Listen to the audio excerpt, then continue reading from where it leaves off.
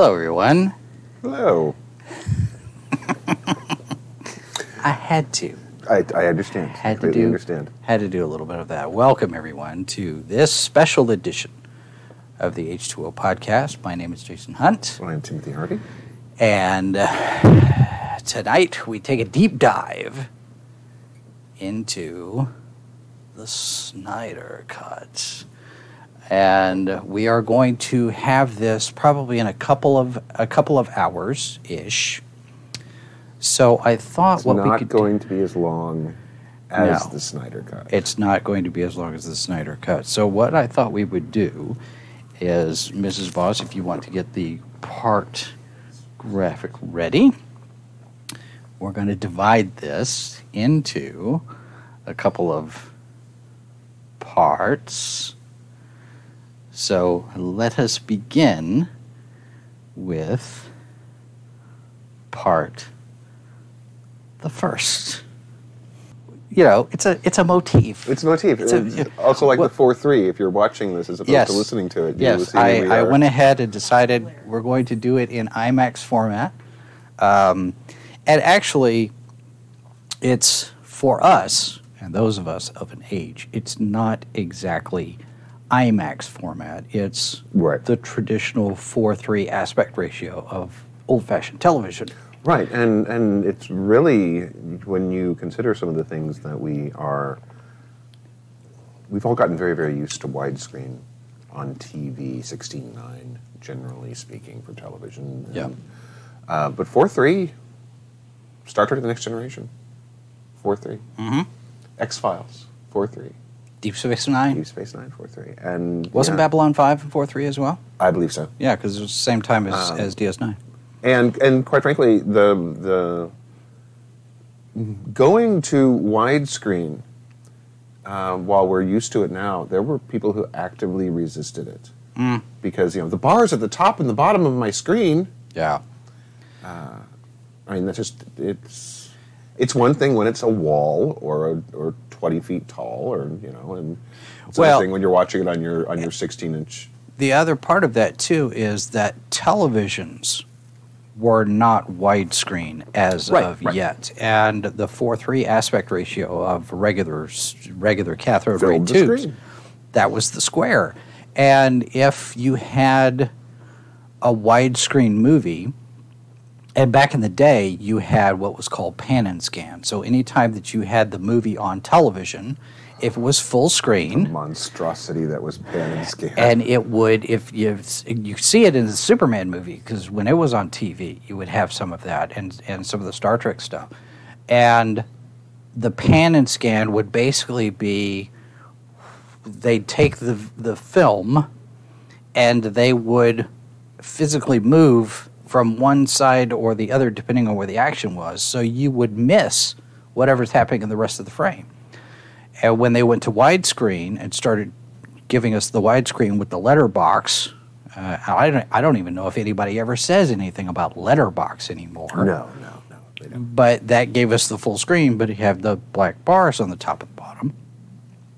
And these days, you have the widescreen televisions, and when those first became a thing, one of the things that we had to deal with when making TV commercials or promos for TV stations is you would still have to frame everything for 4:3 in the middle, because some people had the widescreen TVs, most people still did not. So the 4:3 screens would cut off anything. It didn't shrink it down. It just cut off whatever was on the sides. And now you have the 4:3 aspect ratio in widescreen like this, and the black bars that you see on the left and the right are called waterfalls. You have the letterbox, you have the waterfalls. Those are the technical inside baseball Hollywood terms. You've learned something today. Thank you. You're welcome. And on that note, we're out. Bye. Now to part 2. Well, and I thought what we could do is discuss a little bit about how we got here and the beginnings of what has turned into the Snyder Cut. and then go into a little bit about what our review and our reaction and all that, because that is going to be a longer discussion than we even have time for tonight, I'm sure, because there's a lot. And the first thing I think we probably should say is that this, in many ways, the title of this film is not really the Snyder Cut. Well, technically, legally, it's Zack Snyder's Justice League. Well, but even so, this is not the film you would have seen in the theaters had everything gone according to plan. Right. Had if Zack Snyder's had not lost his daughter, if the Snyders had their, if the studio had kept him in, if they'd not brought in Joss Whedon, if the film had gone, we had gotten the third film in Zack Snyder's DCEU, this is not the movie we would have seen. Right. And I know it's certainly marketed, it's kind of marketed that way, that it is. Yeah. And it's not, because this is a 4-hour film. Yeah. I forgot to mention, I neglected to mention, for those who are wondering about the motif of the opening and doing all of this with the 4-3 stuff, we've actually done this before. Our 100th episode was about the same time as Civil War. Full screens is where that's located. And this was the graphic that we put out that was based on the Civil War poster, Captain America Civil War. So we do this every now and again. We play with this idea. Right. So that's anybody who's like, what is this? For anybody who's replay, there's a reason why we did this. One has to amuse oneself from time to time. Yes, because nobody else amuses me. I have to do it myself. Jason lives a life without joy. What? Happy birthday to William Shatner. There we go. Okay, 90 years old today. Okay, so where to begin? Like, this isn't the Snyder movie. It's kind of the Snyder movie. Well, so the short backstory is, of course, like we've mentioned, in the production of this film of Justice League. This was, there was Man of Steel, there was Batman v Superman, and there was Justice League. And fan reaction to Man of Steel and Batman v Superman was very divided. Right. You and I had discussions, and I liked Man of Steel more than you did, and we both had issues with Man of Steel. And I was like, well, I see what he's trying to do here with making superheroes, he's trying to see what superheroes would be like in the real world, and it's kind of terrifying. Yeah. And then Batman v Superman was kind of more of the same, except now with more Martha. And yeah, that was divisive too, because people sat there and went, "Wait, this is the thing that brings them together? Is that their moms both had the same name? Really?" And he's in interviews said that he quite likes the idea, and it's like, okay, well, there you go. That's what he wanted to do, and he did it. But in terms of fan reactions and dollar reactions, and that's where the thing starts to go sideways. Because as much as you can, and here's the thing that for all that, there's an argument to be made for the triumph of the artist here, getting to show your vision and things like that. It's a business. Yeah. Movie making is a business. The studio is your employer. Right, not Twitter.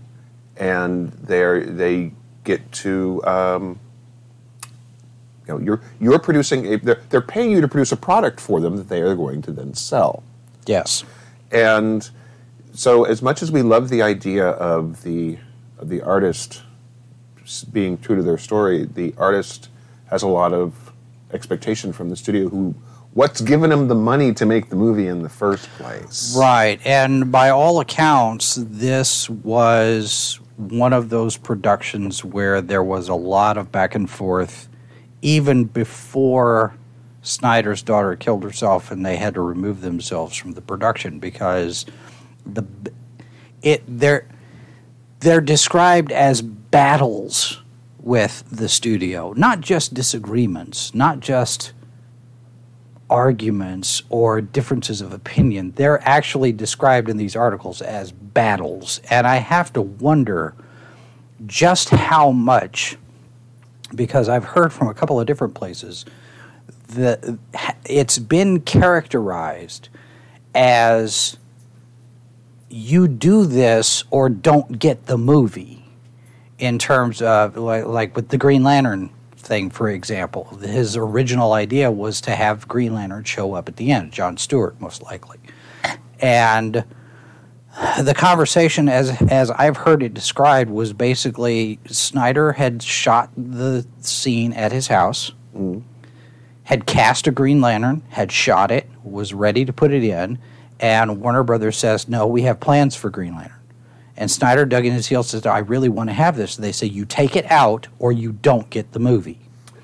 I don't know how much that is, but that's reported secondhand from a conversation with Snyder. So I would be super skeptical of that, because one scene, I mean, if it's on top of everything else that they've been fighting about, though, I mean, it could be a cumulative thing. Who knows? It certainly could be. It could be. I think that one thing we have to bear in mind is that this is not an unusual process in the filmmaking world. No, studios, and not to downplay whatever happened, because honestly, at this point, we're. I would love to see the definitive documentary of how all of this happened. Sure, but whether or not maybe someday we'll never get it. We might get something, but it won't be. Yeah, we weren't there. None of these other people were there. However, these stories are being reported. But this is also something to remember. This is not uncommon. Studios and the producers will go to the director and they will say, "Okay, now look, yes, you have this vision for your film." And Snyder's not the first director to have basically had a studio crack down on whatever their plans were and say, "Okay, no, we're telling you. This is not a discussion. This is, we're in charge." Right. And the irony is that same kind of thing happened in order for Snyder to finally get his cut, because Jason Kilar at AT&T took Toby Emmerich and sat him down and said, this is going to happen. And we're going to get into that here in a minute. You want to just recognize real quick, your Muslim uncle, a new name that we haven't seen before in the chat. Welcome. Thanks for being here.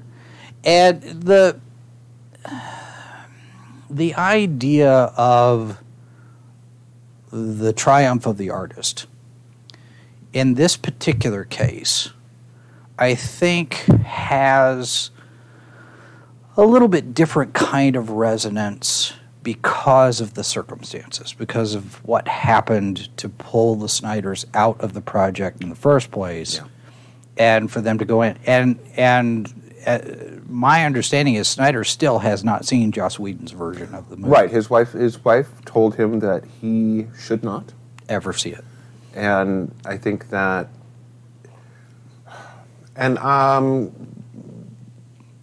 whether you're a fan of Joss Whedon or not, or however you feel about all the recent news about how he seems to be treating people on going back years, treating people on and so this is a weird thing to say. Joss Whedon was put in a very awkward position in this movie by the studio. In fairness to him, he was asked to do something that generally does not go well for anybody who's asked to do this. Hi, we're the studio. We don't like the way the film is looking that we put a lot of money into. Doesn't make the studio right or wrong. This happens again. Joss Whedon's not the first person to be asked in to finish something. It's happened on Star Wars at least twice that we know of. Well, it's happened on lots and lots of movies, going back to the beginning of movies. Yeah. And however you feel about Joss Whedon, Avengers was successful. And the DCEU, they were looking at Man of Steel, and they were looking at Batman v Superman, and they were going, these are not doing what we want them to do. Let's make let's bring in the guy what gave Marvel a successful superhero team-up movie. Right. And he's got a track record of this. Let's bring him in. Sure. And when they first announced it, it made sense. It was, okay, this is the guy who did Avengers. And sure, okay, it's another team-up movie. Let's do it. And little did we know what we know now. And you can, what's alleged now. Well, let me clarify that, because there is no proof other than Ray Fisher says something happened. He doesn't even say what happened. And what it does, the situation. So this is where, however you feel about all of that, and if you're unfamiliar with it, Ray Fisher has said his experience on making Justice League once Joss Whedon came in was very, very bad. And there have been other things that we've heard from other actors in the film whose experiences with Joss Whedon weren't great. Yeah. And again, coming back to not defending Joss Whedon, but I'm sure someone will argue, possibly with some truth to it, that Joss Whedon might not have been in the best of mood while on set under the circumstances, considering the studio basically telling him, turn what you have. Here's the footage we have shot. Now make this into a DC version of an Avengers movie. I can't imagine with what we watched, with what we watched with the Snyder Cut. Yeah. I can't imagine him going, right, no problem, because it was a problem. Yeah. And which is why you ended up with as much reshoots, because for him to take the content that we do get and make what the studio seems to have asked for. I'm an editor. I think I'm a pretty good editor. I have been in that circumstance with regard to TV commercials, where you have certain pieces, or you have something that somebody else has done that you have to redo or do a new version of. I've got a contract out of Nashville, and one of their clients was Ameriprise, which is the financial, the brokers. Oh, sure, and stuff. yeah. Uh-huh. Well, the contract now currently is simply to update all of the disclaimers and the identity cards and the copyright plates and all that other stuff. So I get those, but I don't have the raw footage. I just have the existing spot. And the existing spot has all of the graphics and disclaimers. Now most of it's done where I can cut in and out of pieces. I can do that. But every now and again you'll get a graphic that lays on top. And now you have to lay a graphic on top. And you have to lay another graphic on top, because I get it again the next year because the copyright dates all change, right? Right, sure, of course. Or their certifications will change, so the letters. Or the music that they use. Or let's do a new font this year. Everything's the exact same, but we're using a different font. Right. Which is moving from this font to this font, and they look exactly the same. It looks exactly the same. You're moving from Georgia to Times Roman. It looks exactly the same. Nobody's going to be able to tell the difference. But yeah, I've had to do that, but I couldn't imagine doing it for a full feature-length movie. It's kind of a nightmare scenario. It did not go well for everyone. And one thing that however you feel about Zack Snyder's films, and we've discussed that he's a very visual artist who sometimes does not tell good stories or great stories. He seems to inspire a lot of loyalty in the people that work with him. He is described as being a very nice guy, very generous to people on set, creatively and collaboratively and all of that. So I would think that it would be a rather good, pleasant experience to make the film. Doesn't necessarily mean that Snyder is the best at what he does. Right, and I think that's we've seen, and not to belittle the fans of Zack Snyder in any way, shape, or form, because you like his movies. Great, fantastic, that's Yeah. wonderful. But there's been an interesting, and we've seen this. There's always an element out there, because the internet is the internet, where there are folks who are ardent defenders of Zack Snyder and all of his work, and there are folks who are ardent critics of Zack Snyder and all of his work, and these two aspects of fandom will seem to never find common ground. Yeah. And so just, enjoy a film or don't enjoy it. Maybe stay off Twitter. By the way, we have a comment in the chat from your Muslim uncle about all of the nostalgia back here with the spinner rack and the computer. Just a fun fact for those of you who are new to the program, that Macintosh back there actually still does work. It will turn on, and it will be there, and the operating system is loaded, and it's all there. I just don't have anything to do with it because you can't do anything with it now. You can't connect to the internet or anything like that. And I can't find the directory that would let me load a graphic in for the desktop wallpaper so we could put our logo, we could turn it on and there's our logo in the old Mac, but I haven't been able to find it. Because the hierarchy, the menu hierarchy is so different. Because it's a foreign language. This is 1986, 88, somewhere in there. It's old, but it works. Mm-hmm. So, but yeah, we have all sorts of fun kitschy stuff around here. Somewhere on the channel, I've got a tour of the studio before we rearrange it. If you hang around long enough, you may come to understand. Jason and I have been around for a while. A day or two. A couple of 3. But Zack Snyder's visual style. He's a very skilled visualist. I'll say it that way. From a story standpoint, not so much. Now, with Watchmen, he had the comic book. They adapted the comic book. And same with 300. And same with 300. Mm-hmm. And I don't know, did he do the script for Watchmen? Did he do the screenplay, or did somebody else do the screenplay for Watchmen? I can't remember. I'm not certain. I can't remember if he adapted it himself or he was... Because Chris Terrio did the script for Justice League. And, Snyder's Justice League. And he's been involved. Didn't he do Batman v Superman? Didn't they bring him in for something like that?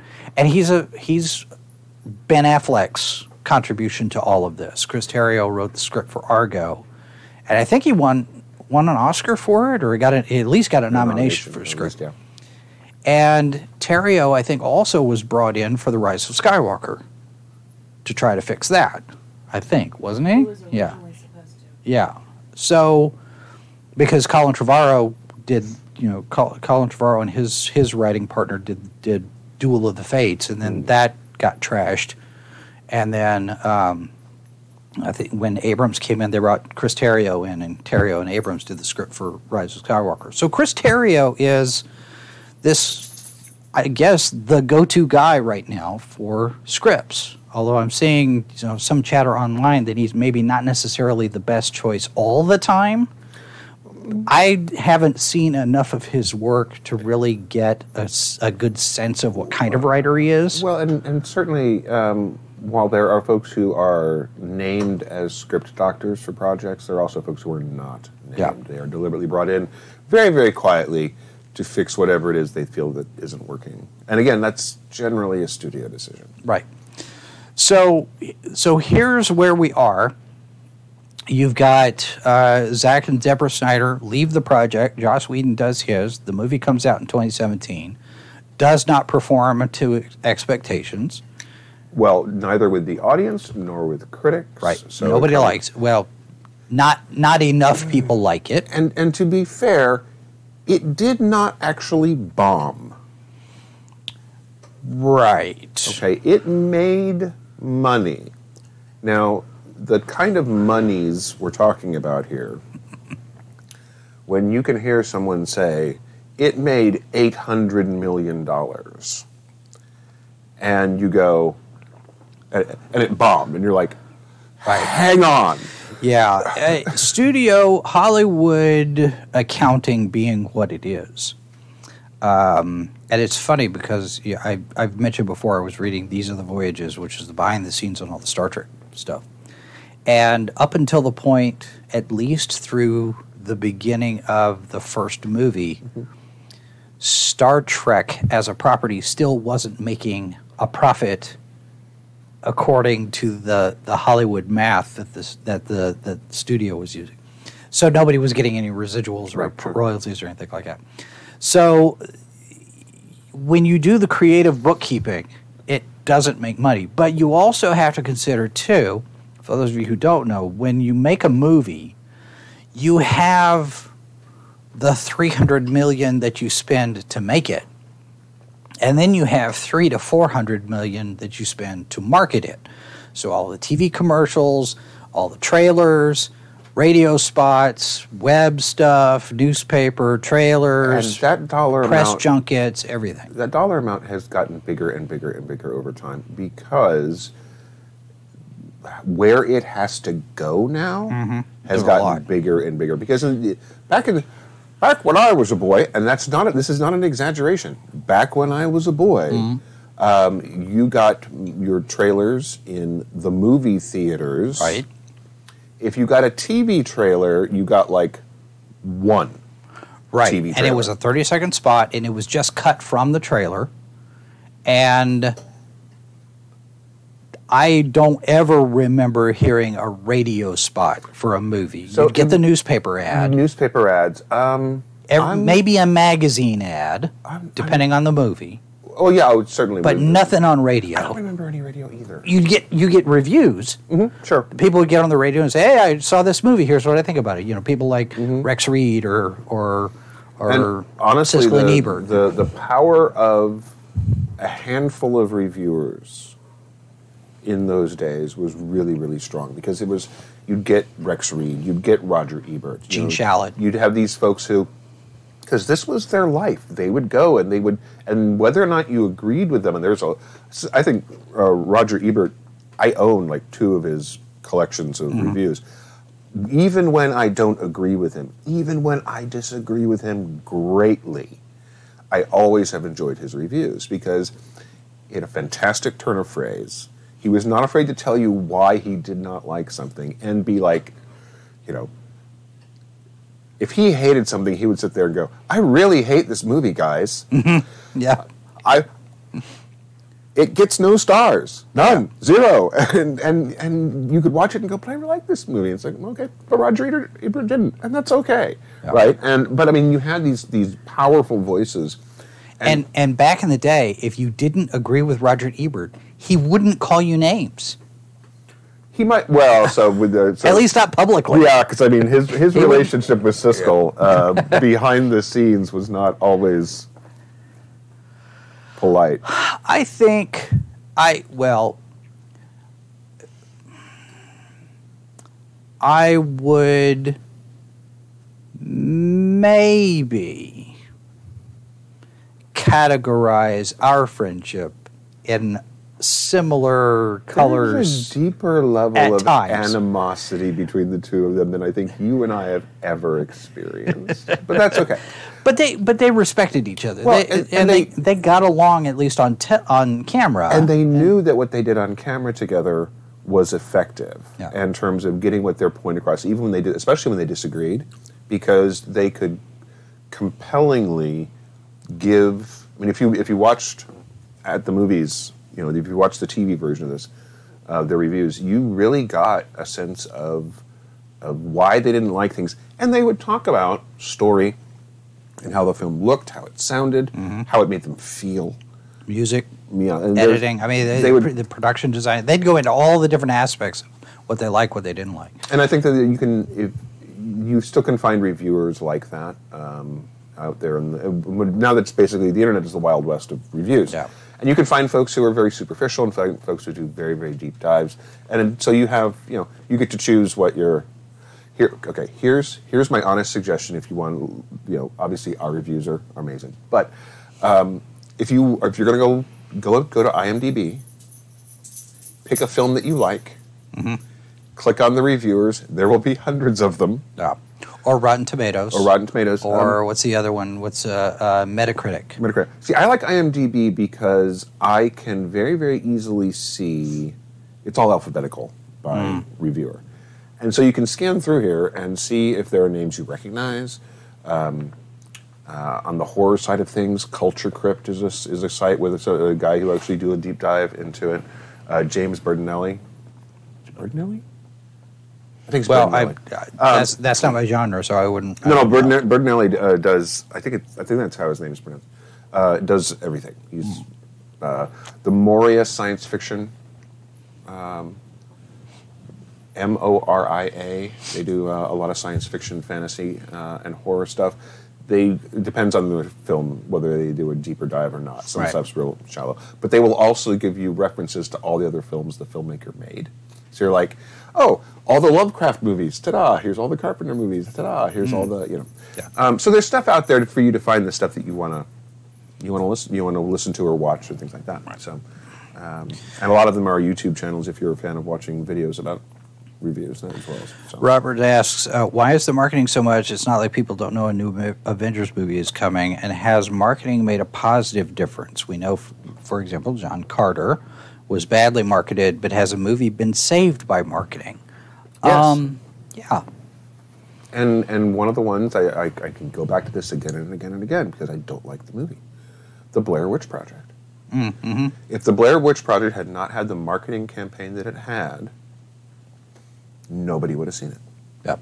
It is and again, just because I don't like the movie and actively dislike the film, doesn't diminish its importance. It revitalized horror at a time when horror was pretty stagnant. And it, unfortunately, kicked off every film had to be found footage for a while. Right. And getting found there's nothing inherently wrong with found footage movies, but getting them right is tough. It's hard. And if you're running from the monster, turn off the camera. If you're running from the monster in the woods, don't have the light on the camera showing where you're going. Right.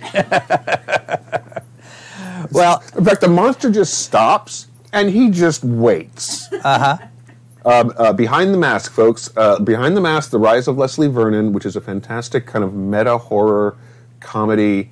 It is a brilliant piece of filmmaking. It's one of my favorite horror films of all time. And it is, we've been dying for a sequel ever since it came out. They've been promising us one, and we're never going to get it, and it hurts. But there's a deleted scene, spoiler for a deleted scene, where it gives away how the unstoppable serial killer, masked murderer can always catch you when he's just walking and you're running. And it is one of the funniest, most clever pieces of cinema that I've seen when it comes to a character going, "You want to hear a secret?" It's great. It's absolutely great. But so yeah, there's marketing. Marketing can make a big deal. Well, and as far as the expenses go, I mean, you have the PR company who sets up interviews. We get emails all the time from people saying, "Hey, we've got this person. You want to sit the interview?" So there's all the time involved in that. You've got graphic designers and photographers and video editors and stuff putting together all of the press kits. Well, you're hiring a company to build your trailers. Those are not made in house. That's another expense. Yeah, that's another expense. And you're not just doing it in the U.S. Right, and generally you have PR companies, you have advertising agencies, because the advertising agencies will handle, placing the TV commercials on television, or if they do any kind of a radio campaign, or if they do newspaper ads, they do magazine ads, they do web ads, anywhere, any of that stuff. You have the affiliate marketing companies, people like Radican and Commission Junction and those companies. They have people that you pay to handle. We've got an affiliate marketing thing set up with Paramount Plus and with Walmart and with GameStop. And so people have to manage all of those offers, because the code, you have to design the code for the ad. If you click here and it's got the thing and it's got the widget that says it came from you and it determines how much commission you get, whether they bought anything or not, all of that stuff on the back end. But then you have the screenings, the red carpet screenings, the press screenings. So you have to pay for the space for those. You got to rent out the movie theater. You have to pay whatever marketing company is local to that area to come in and handle, to staff it and bring people in and hand them the card and tell us what you think and all this other stuff. So there's a lot to it besides just, hey, we've got a movie. Well, and considering that you can think about how much these trailers can be put in front of you, and yet whether it's through your phone or on TV or on the internet in the last year, pretty much is where we feel everything. But even then, inviting the press and the critics to your screenings is still important. It's still that's an expense you would almost think would go away, but it doesn't, because it still matters. Yeah. And then you take that and then you multiply it on a worldwide level. And the cost of advertising in the UK or advertising in Canada or advertising in Brazil or China or Russia or wherever your film is going to play. And then there's licensing deals that sometimes you have to pay for. You're paying amounts for certain markets. And right. There's a lot of money that goes into this process. Yeah. So all of that, coming back to Justice League of 2017, making $800 million, was not the target number that they had. And it was it's the third film that didn't do what they had hoped it would do, box office-wise. Yeah. So now they're sitting there going, okay, well, now we have an albatross in the DCEU. What do we do with it?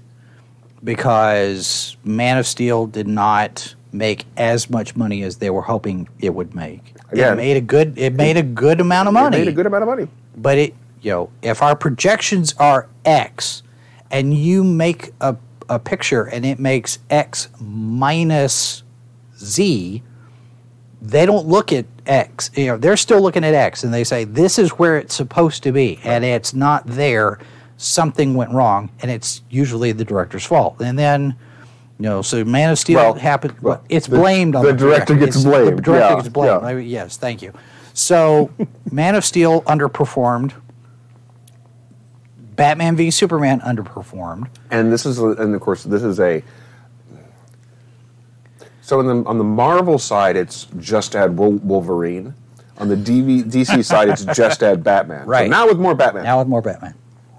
And it didn't work. And part of that came out of the fact that the Batman that we got was just as Man of Steel was not the Superman a lot of people were expecting. The Batman we got, with the few exceptions and scenes that it was very much the Batman we were expecting. Mm-hmm. This is not the Batman people were expecting either.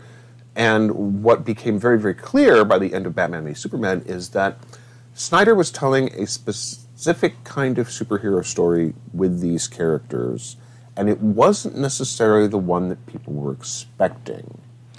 Well, and I think it wasn't consistent with those characters either, because Superman and Batman and Wonder Woman and the DC lineup, they are of a type. And it's a certain kind of superhero story superhero universe that DC has that's different from Marvel.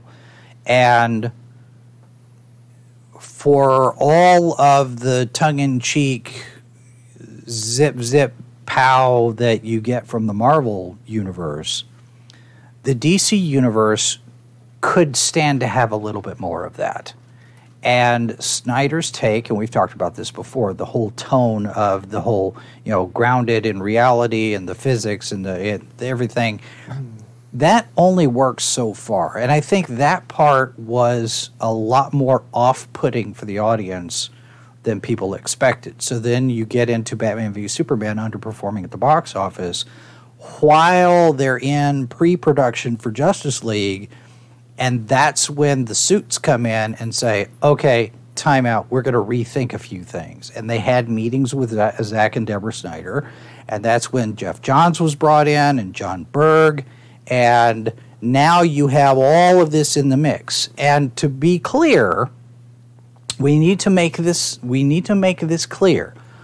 Walter Hamada was not at DC Films when Justice League was being made. Ray Fisher makes a lot of noise about Walter Hamada, but Hamada was not involved in the making of Justice League. He didn't come in until afterwards. He was president. He came in after Kevin Tsujihara left. Mm-hmm. So all of this that Ray Fisher talks about, the abuse and the allegations and the whatnot, did not happen on Walter Hamada's watch. The investigation did. And the judge that they hired to investigate says Hamada never did anything to interfere with the investigation. Everybody cooperated. Everything was fine. We found what we found and we dealt with it. So for Fisher to make a bunch of noise about Walter Hamada, but after the fact, the problem there though is we still don't know. We don't know. Yeah. And so it becomes one of those. It's a he said, they said situation at this point, and legally, there's a whole bunch of people who are not going to tell you what happened. Right. And that is how you want it, by the way. We all want to know the skinny of what happened, but there's I was an HR manager for 5 years. Mm-hmm. Trust me. Yeah. There's a lot of secrets that don't make it out into the world on what people say and do in business, and that actually should be more of that. And you, this is what you want, especially if you are one of those people whose career and life can be damaged if what gets out and you did nothing wrong. So now we're in the midst, and I distinctly remember there was a particular press day early on during production of Justice League, when they were starting to shoot. Now, I want to say that they were shooting in the UK, but I don't remember for sure. Probably.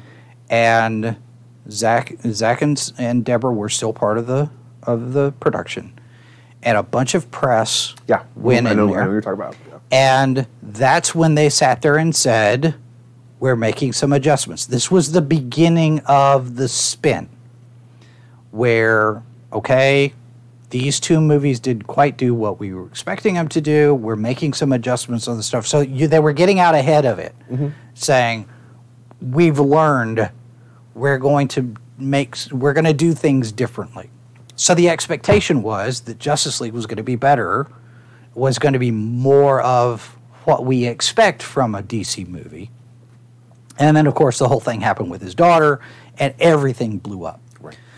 And then we got Joss Whedon in, and the subsequent mess that was Justice League of 2017. Now, in fairness to Justice League of 2017, it is not, strictly speaking, this is where words get fun. Mm-hmm. It is not, strictly speaking, a terrible movie. It's not a good movie. And, hold on, let me qualify that. If you enjoy Justice League, then fine. There are worse superhero films out there. It is not the 80s and 90s were full of much, much worse. Catwoman. There was, and because you have to bear in mind that until Marvel, certainly Tim Burton's Batman, and you had the Blade movies. You had these pop up from time to time. But they were the exception. There was a lot of bad superhero films. Studios had a hard time making superhero films work for a long time. And a lot of that was budget, effects, and the studios didn't really take them seriously either. They didn't take them seriously. That was the other thing. When you see the modern era of the superhero film, you're looking at something that is not. It's an exception to the rule when it comes to telling these kinds of stories. Mm-hmm. So the fact that we even get these movies is kind of and the fact that they're still getting them. Yeah. Well, and the other thing too is when you look at how the superhero movies have evolved over the last now 20 some odd years, there's definitely a growth in the amount of importance that the studio puts on them, maybe to the detriment of the entire genre and the entire film industry, because now everything has to be this $300 million tentpole blockbuster something. And oddly enough, one of the potential benefits coming out of spending a year under pandemic conditions is that smaller budget pictures have had a bigger audience. I would think, and we've talked about this before, I would think that that's going to be the case, where we're going to get smaller budgets. And quite frankly, good. Yep. I think that with smaller budget pictures generally can yield some really fine work, some bad work too. But anyway, Justice League 2017 is a really good 1990s superhero movie. Yep. And that's not necessarily a complete slam. I mean, if it had come out in the 90s, we would be looking at it and going, this is really good. And I mean, it's just when you put it where it actually falls in the timeline, it does not hold up. Yeah. And it's a schizophrenic movie as well. And if you're an editor watching the film, you feel that in the edit. If you're a fan watching the film who has just watched Man of Steel and Batman v Superman, and then you hit Justice League and you're going, what? Yeah. Yeah, there's a definite shift in tone, even within the movie. It's this back and forth, and I know the color palette is part of it, and the music and whatnot. You can have a dark tone that switches with comedy all the time. Horror does it extremely well. I mean, it's baked into a large part into what we think of as the modern horror film. And you can do it, but there's a tension that has to be maintained and balanced, and Justice League 2017 just no, it does not. It does not. So now we fast forward, and fans are sitting there saying, you know what, I really, really wish we could have seen what Zack Snyder was going to be able to do with this. And social media being what it is, there was a hashtag, release the Snyder Cut. And for 4 years, you had a certain segment of the social media population agitating for the director's cut, the Snyder version, because people are familiar with the idea of a director's cut. Sure. We've gotten those before. So now people some directors do more than one. and some director's cuts are not as good as the originals, or some are better. Yeah. But this movement that came out with the whole redoing Justice League and giving us what Zack Snyder had wanted in this, Snyder Cut, to the point where they're paying for billboards, and they hired a plane to drag a banner around the sky at Comic-Con. I mean, there was a dedicated fan base that was really pushing for this. Which would not have made the slightest bit of difference, by the way, if Zack Snyder had not made it clear that the work print existed. Right. And that was a deliberate thing on his part in order to nudge that just a little bit further. Because if it didn't exist, for example, people have been clamoring for years and years and years to see the director's the full heavily R-rated cut of Event Horizon. There's because the studio sat there and went, we can't show this to audiences, cut these scenes out. And it was like, no, fine. And that footage is gone. You cannot get the director's cut of Event Horizon because the footage simply doesn't exist. And according to sources, quote unquote, the original theatrical versions of the Star Wars trilogy don't exist anymore. Nudge, nudge, wink, wink. I don't believe that for a second. No, probably not. Funny thing, I heard this story the other day. They were talking about the history of the despecialized edition that Harmy's was working on. And yes, Mazers, the Donner cut is a good example of that as well for Superman 2. Sure. But did you know that the despecialized edition of Star Wars is now up to version 3.0? They continue to update it. I was not aware of this. But that something that came out, I was watching a video on the development of it, and they note that the American Film Institute, the Archive, the National Film Registry that got started, Star Wars was one of the first 25 films that they said, we're going to put that in here. They still don't have a copy of it because Lucasfilm wanted to give them the special edition. And according to the rules, the National Film Registry says the original theatrical what first got released. Right, sure. And Lucasfilm won't give it to them. Well, and I'm thinking, it's got to be somewhere. Somebody has to have it. It has to Somebody's exist. got it. Yeah. But anyway, okay, so we've got this movement now for Zack Snyder's vision. Mm-hmm. And I think some of that is fueled by what was going on with his family. Well, not only people that, felt sorry, people felt bad, and they wanted him to get his shot. Not only that, but the cast of this film. Again, we come back to the fact that the people who work with Snyder really seem to enjoy the experience, and they like him. Yeah, and he seems to treat it. From what we can tell, he seems to treat his actors and crew well. Which, you know what, folks, you want loyalty. This is one of the ways you can get it in that industry is treat each other well. Shockingly, if you're nice to each other and treat each other well, people will be fans of yours. And so the fact that you've got, Wonder Woman comes out and Patty Jenkins says Snyder's, we built this off the backbone of what Snyder was doing. Yeah. Aquaman comes out. We built this on the backbone of what Snyder was doing.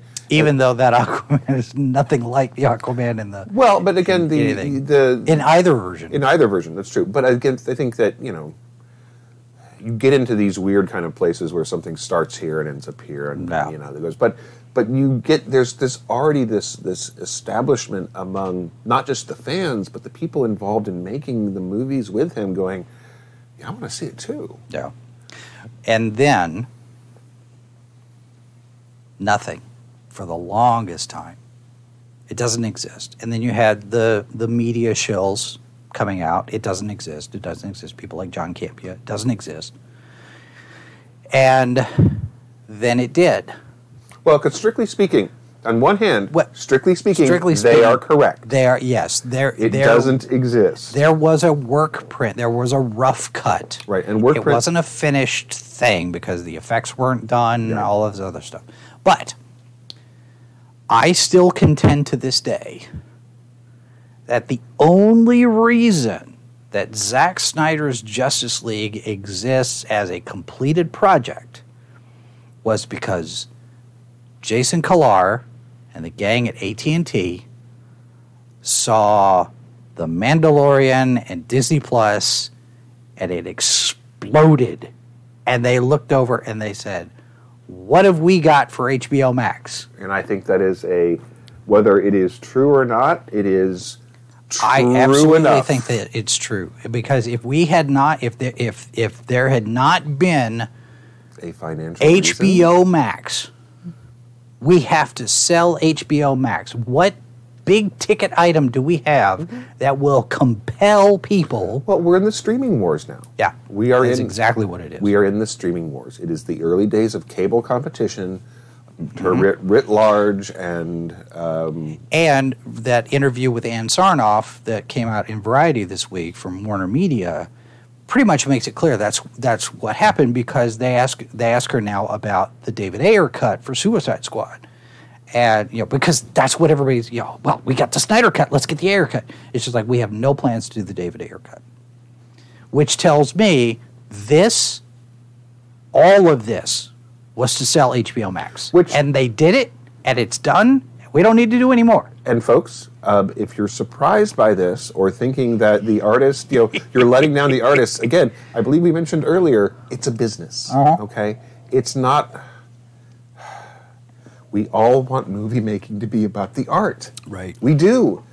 But it's a business, and it's always been a business, and it's always been about, can the studio make money? There's people are wanting, this is Justice League is the first of 2 or 3 Justice League movies, depending on how it breaks down. And this is, people are like, well, I want the next ones. And the studio at this point, that's it. They don't need to. And secondly, yeah.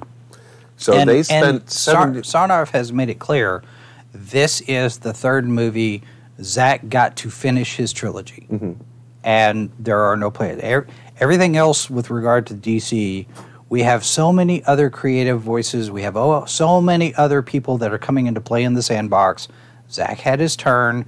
Now it's time for other people to play and do all of the different multiverse and the whatever and the whatnot. Which, to be honest, I would argue is the best thing DC could do right now, as opposed to swinging back, course correcting back to... I don't think that DC or Warner Brothers or Warner Media or AT&T or any of them have any idea what they should be doing next. That's why the multiverse thing, because you can do anything. I suppose. All right, speaking of, so here's what we do, because now we've gone through how we got here. Mm-hmm. All right, so what we'll do, and Robert, to answer your question, this Wonder Woman mug came from superherostuff.com. I don't know if they still have it or not. I think the Batman mug came from there as well.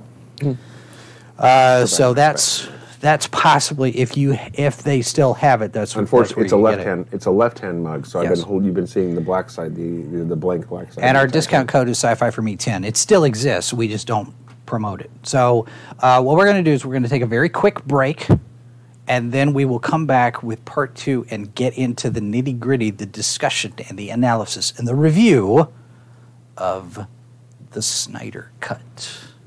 Sci-Fi for Me is about to take you on an incredible journey into the realms of science fiction, fantasy, and horror.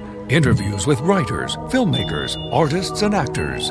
Conventions and fandom. Previews and reviews of movies and television. Sci-Fi for Me is working to be the most popular science fiction magazine in the solar system. Subscribe now and enter the fantastic world of Sci-Fi for Me, delivering the multiverse since 2009. So the Snyder Cut comes out. It's in 4:3 aspect ratio, and everybody's like, what? But I think it works. There's a very much again, coming back to Snyder being a visual storyteller, very much so. There's a verticality to his shots. He shoots a lot. Is that a word? Yeah, it is now. Okay. He shoots from below. He shoots from above. Yeah. This is something that actually tends to lend itself well to a vertical sort of alignment. And again, if you're looking at something in IMAX, that's your format. And if you're not someone who's ever watched IMAX, it's not everywhere. It's not in every market. Right. If you're someone who has not enjoyed watching IMAX, this might be a little bit of a adjust. But it very quickly stopped. The first time I watched it, it took a minute, and then it was fine. Yeah. You don't notice it. Robert S. I suspect the Marvel MCU was lightning in a bottle. I don't think any other studio will bother to pursue multi-million-dollar shared universes. What other attempt has worked? Okay. What other attempt has worked is a good question. There are lots of other studios that are trying to... They would love to be able to replicate that. They would love to be able to replicate it. And there are two things that come into play there. Two things that you need... To be first? In order... Well, not to be first. You need a Kevin Feige... And that Kevin Feige needs to understand the material. Because if you get somebody who's like a Kevin Feige, who doesn't have any clue what they're working with, like J.J. Abrams, for example, or take your pick. There's a number of them that have made the attempt. But if you have that person who is in charge of the overall thing and does not have a clear vision, a clear understanding of the franchise, of the IP, the source material, whatever he's working with, then it's going to fail. We've seen that with DC. because Snyder had his vision, and they bring in Whedon, and you've had Jeff Johns, you've had John Berg, you've had Kevin Tsujihara, you've had now Walter Hamada, and I think maybe now that Jim Lee is the chief creative officer who has his hands in everything. Well, we'll see, won't we? Maybe. Because Jim Lee understands the material. Right. There's no question about that, because he's been in it for so long. And he's created a lot of it. Right. And has written and drawn and all this. So Jim Lee... But see, the thing about it is, we thought that about Jeff Johns. We figured Jeff Johns would be the guy because he understands the material, because he wrote half of it. But at the same time, this is something you see when you have somebody who's a really, really good writer for television who then become a showrunner. Because they get their chance to have their own series. And some folks are really, really great at doing standalone episodes, but telling a full story, or dealing with the day-to-day actual pressure of doing the job. And this is not to slam the folks who don't succeed, because it's hard. And some folks are cut out for it, and some folks are not. And the folks who aren't are really, really good at what they do, but they're not necessarily the people you want running things, because it's not their skill set. Right.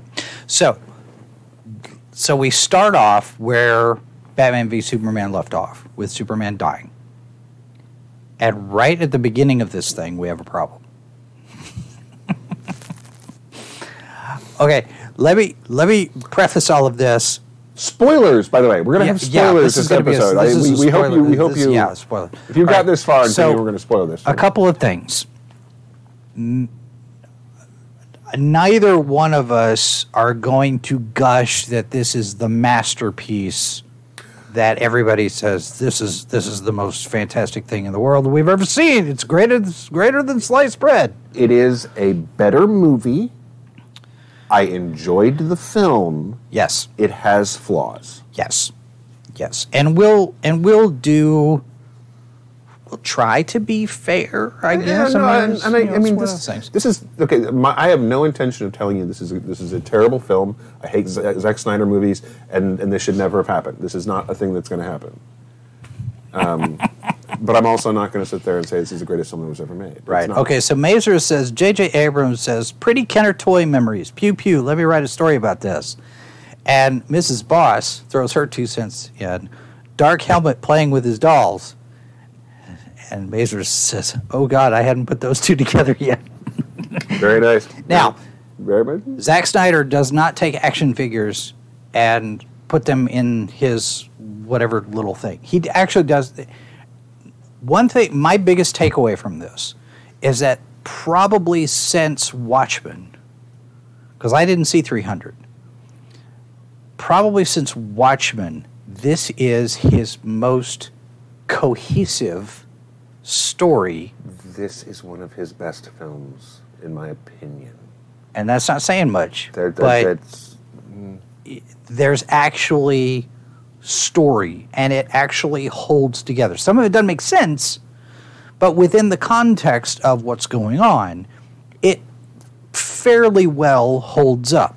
Now, the problem with that is that we're looking at a film that's 4 hours long, which means if we had gotten the version that we were going to get in the theater, which would not have been 4 hours long, folks, people were complaining about the length of Batman v Superman that was 2.5 hours. Yeah. You would not have gotten even a 3-hour cut of this film. The studio wouldn't have done it. Right. They'd have looked at the dollars and the numbers and said, you can't have 3 hours. 2.5 hours would have been the tops. So that's an hour and 2017 Justice League was 2 hours. There's an hour and a half of this film that we watched that would not have been in the theaters. Right. Period. That's just not how things work. It would not be there. Okay, so where would it go? Do we do what works first, or what doesn't work first? Do we just kind of go through the I think we can just kind of go through, because I think it's some of this stuff is kind of intertwined in ways where parts of a thing work and parts of a thing don't. The sound waves of his death scream. Okay. And yeah, I mean, so that's right at the beginning. You're like, hang on, that's not how sound works. And it's complicated even more so. Okay, so yes. It's Kryptonian sound. So we are in a world.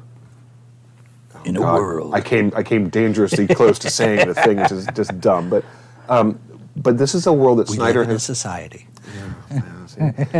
Snyder has sort of built this universe of this particular iteration of these characters in a world where physics behaves more or less how physics behaves. Where in Man of Steel, the big controversy is godlike beings fight. It destroys cities and people die, right? And so you get to, and yes, so but this is a reality with a guy who flies, Yeah. and a woman who's a 5,000-year-old Amazon, and so there's a certain amount of, you have to, yeah. Right. But then suspension of disbelief. But then you have this sound effect wave, and I'm not entirely sure. The first time I watched this, by the third or 4,000th iteration of this sound wave, because the scene goes on for a long time. Oh, yeah. I'm starting to giggle because Superman's death sound is starting to sound ridiculous. Right. And I'm just like, okay. And once it gets to Atlantis, okay, by that time, it would have dissipated. Gone. Well, for it to have the effect that it has, period, Right. there is a significant destructive sonic wave that has torn through. Gotham City is razed to the ground. Oh, I know. Effect. Every window would have blown out. Airplanes would be dropping from the sky. I mean, and it travels linearly, horizontally. Yeah. Sound doesn't travel horizontally. Travels outwardly. And so this is not necessarily a great sign. This is the first thing. It's like, and it's like even leaving aside suspension of disbelief, the scene goes on long enough that you're kind of like, I can't just push it aside. Yeah. And then it gets to the mother boxes. Hmm. And the mother boxes go, Yeah. was They that? wake up. And I'm sitting here going, why? Yeah. Okay, so Superman dies, and the mother boxes wake up. Okay, so you're going to explain that later, right? Okay, I'll wait for the explanation later. And they kind of do. If you cock your head and Well, and as they're squint figuring out why they didn't wake up before, when Silas used it to save Victor, it's because the mother boxes knew that there was a Kryptonian on the planet. Well, okay, hang on. This Kryptonian has only been on the planet for like 30-ish some odd years. Yeah. These mother boxes have been on the planet for how many thousands of years? At least 5,000. And they've never woken up because asleep there's the not whole been a time. Kryptonian on the planet before that we know of. Right. Well, okay, hang on.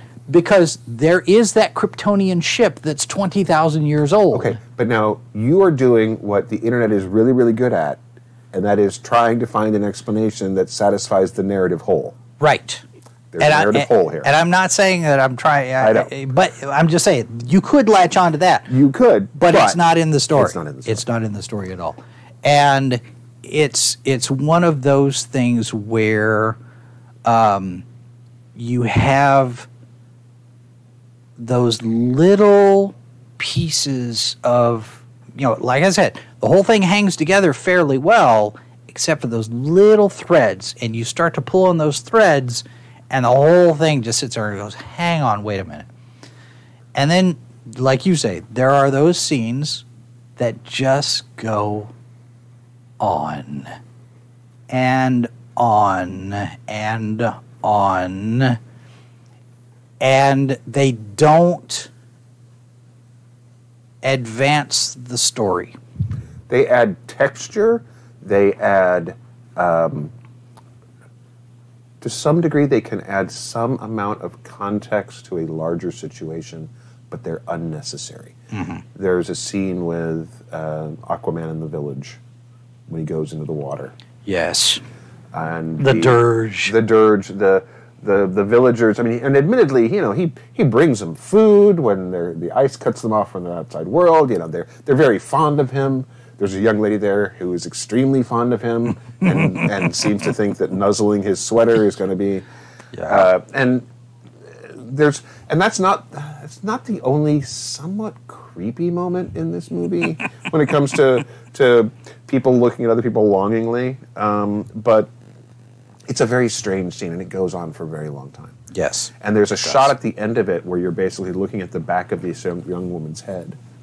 And I'm looking at this shot, which is like, I don't know, 5 or 10 seconds, which is a really long time on camera. Yeah. And I'm thinking to myself, of what benefit? I mean, the back of her head is very nice.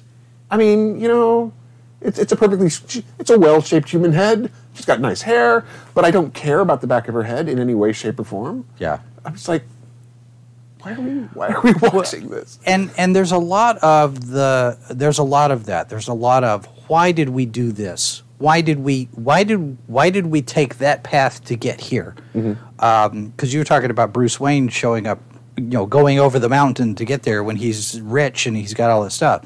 And inside the narrative of the story, the city is socked in. There's ice packed in. Ships haven't been able to get there for 3 months or whatever like that. So there's dialogue to cover that. And I don't think that Bruce Wayne would take like an icebreaker or a submarine or whatever to come in here. I'm thinking to myself, okay, besides the pretty pictures, like you point out. There's a lot of pretty pictures. There's a lot of pretty pictures. And like I said, Zack Snyder's a great visualist. Mm-hmm. He's a wonderful visual stylist. The film, yeah. Okay, if you take away nothing else from this film is significantly better looking than Justice League 2017. It is not just for the mustache, but just overall everything. Not to say that there are not some special effects failures in this film, because there's a few. Yeah, but overall, you have those places, and dialogue covers a little bit of it. Yeah. And my thinking in my head canon, Bruce Wayne is respecting the boundaries of the town. He's not coming in as this, rich guy, here's all my technology and whatever. He's trying to kind of just the problem is that that's headcanon because it's not. I know. You get these wonderful long shots of Bruce Wayne on horseback crossing the mountains to get to this little town. And it's evocative of his journey to become Batman, which nobody sees and it's never been on camera. By the way, we don't actually get a Batman origin story in this film. I know. And I was confused, and I felt like I was missing something. It was very refreshing. I feel a little cheated that I didn't get yet another Batman, because I was under the impression that was the law. Okay, we did get a reference to it. I didn't see it. There's a reference to it. No pearls. We didn't get a flashback. Yes, we didn't get pearls hit the ground. So, although one day we will actually get a version of that shot that does not involve pearls falling in individual bouncing pearls, because that's not how you make pearl necklaces. They're tied so that if you break a pearl necklace, two will fall off, and then that's done. Martha Wayne had really weird jewelry. Well, stop and consider that it was the 1930s. Doesn't matter. They've been making pearl necklaces like that forever because they're little round bouncy things that get lost. And apparently they're valuable, so they don't want to lose that. Right. So anyway, you've got the setup. This thing is divided into 6 parts, and the first part is Bruce Wayne going through trying to recruit people, and he goes to see Aquaman, and Diana is looking for Victor, Cyborg, and all of these things. And we have the beginnings. We have Steppenwolf, a much better realized Steppenwolf in this version. Much more alien. Yes. And I think that really kind of matters because when we got the glimpse of Steppenwolf from Batman v Superman, it was a very much a alien appearance. And so when you get to Justice League in the 2017 version and he looks so humanoid, it becomes it's a little jarring there. But, by the way, there's another little contradiction here, because Lex Luthor has encountered Steppenwolf in Batman v Superman. Steppenwolf knows all about Earth, and yet he's terribly surprised to discover that the mother boxes are here. And the anti-life equation is here. But then again, so's Darkseid, even though he's been here before. Yeah, They now see, lost that's probably the planet. That's probably the biggest glaring hole in the whole thing, because you have the flashback because Diana gets her exposition, and it's an exposition, but it's a better crafted version of a scene we got in 2017 because it's longer and it fleshes it out and you get more of a sense. right. And Darkseid is the bad guy. Yeah, you get the ancient battle. You get the men and the Atlanteans and the Amazons all coming together. It's a little too long. Along with a Green Lantern. A Green Lantern who on one hand, you found that there were people have figured out. Funnily enough, Screen Crush has a video on all the different Easter eggs and the things that you missed and whatnot. And the Green Lantern that shows up in this battle from 5,000 years ago looks like a Green Lantern named Yalan Gur, who in the comic books was the Green Lantern of Sector 2814 back at that time. So they've actually done a fairly deep dive to get the Green Lantern of 2814 from that time period in here. So you have that. You have all of them coming together to defeat Darkseid and split the mother boxes apart, and Darkseid loses. And the whole essence of the story is Darkseid lost, and he leaves. The whole Armada leaves. It's his one defeat. It's the one planet that defeated him. How do you not put a pin in the map that says we've got to come back to this place and show him what's what? Not to mention, the anti-life equation is here. This is the thing that he wants. I got the impression, though, that he didn't know it was there the first time he was there. He didn't realize it because Steppenwolf discovers it and was like, oh, this is the planet that's got the anti-life equation. Maybe. The problem is that it's possible that they didn't put the one planet that kicked us off is the one planet that has the anti-life. I think maybe they didn't make that connection. But Darkseid is just not even remotely the kind of character to sit there and go, oh, well, we'll just ignore those guys. I know, for 5,000 years. Hello, Tatooine. Welcome. I'm going to stomp them so hard. I know. I'm gonna recuperate in the hospital, and when I get out of the hospital, I'm coming back. Why doesn't he do that? I mean, cosmic timescales, right? But still, even so, there is nonetheless. Okay, check me on this, because I want to say that in the comics,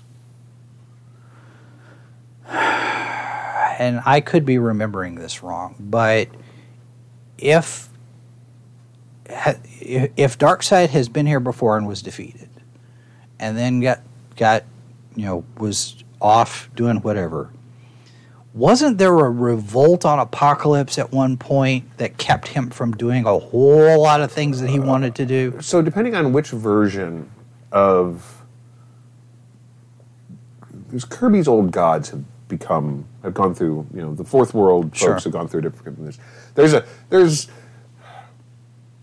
just like over on the Marvel side with the Eternals, there are versions of the Fourth World we don't talk about because it's like, whatever. Death of the old gods and some of the other things. Right. But at the time period that we're seeing here, Darkseid is not the ruler of Apokolips. He is one of the... his father is still the ruler of Apokolips. And what this film doesn't show is that Steppenwolf is Darkseid's uncle. Darkseid kills his father and assumes the throne. Steppenwolf serves him, but he's his uncle. He also betrays him later and gets in trouble, and et cetera, et cetera. Right. It's court politics, folks. It's very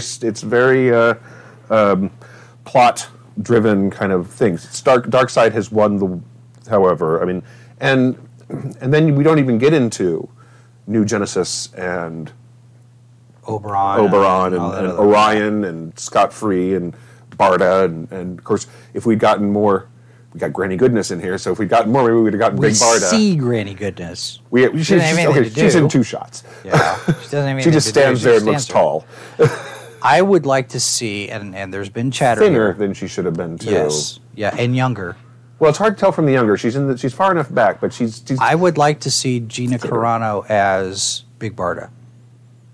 She doesn't have the physical height for it. I don't. She doesn't have the height, but Lord of the Rings.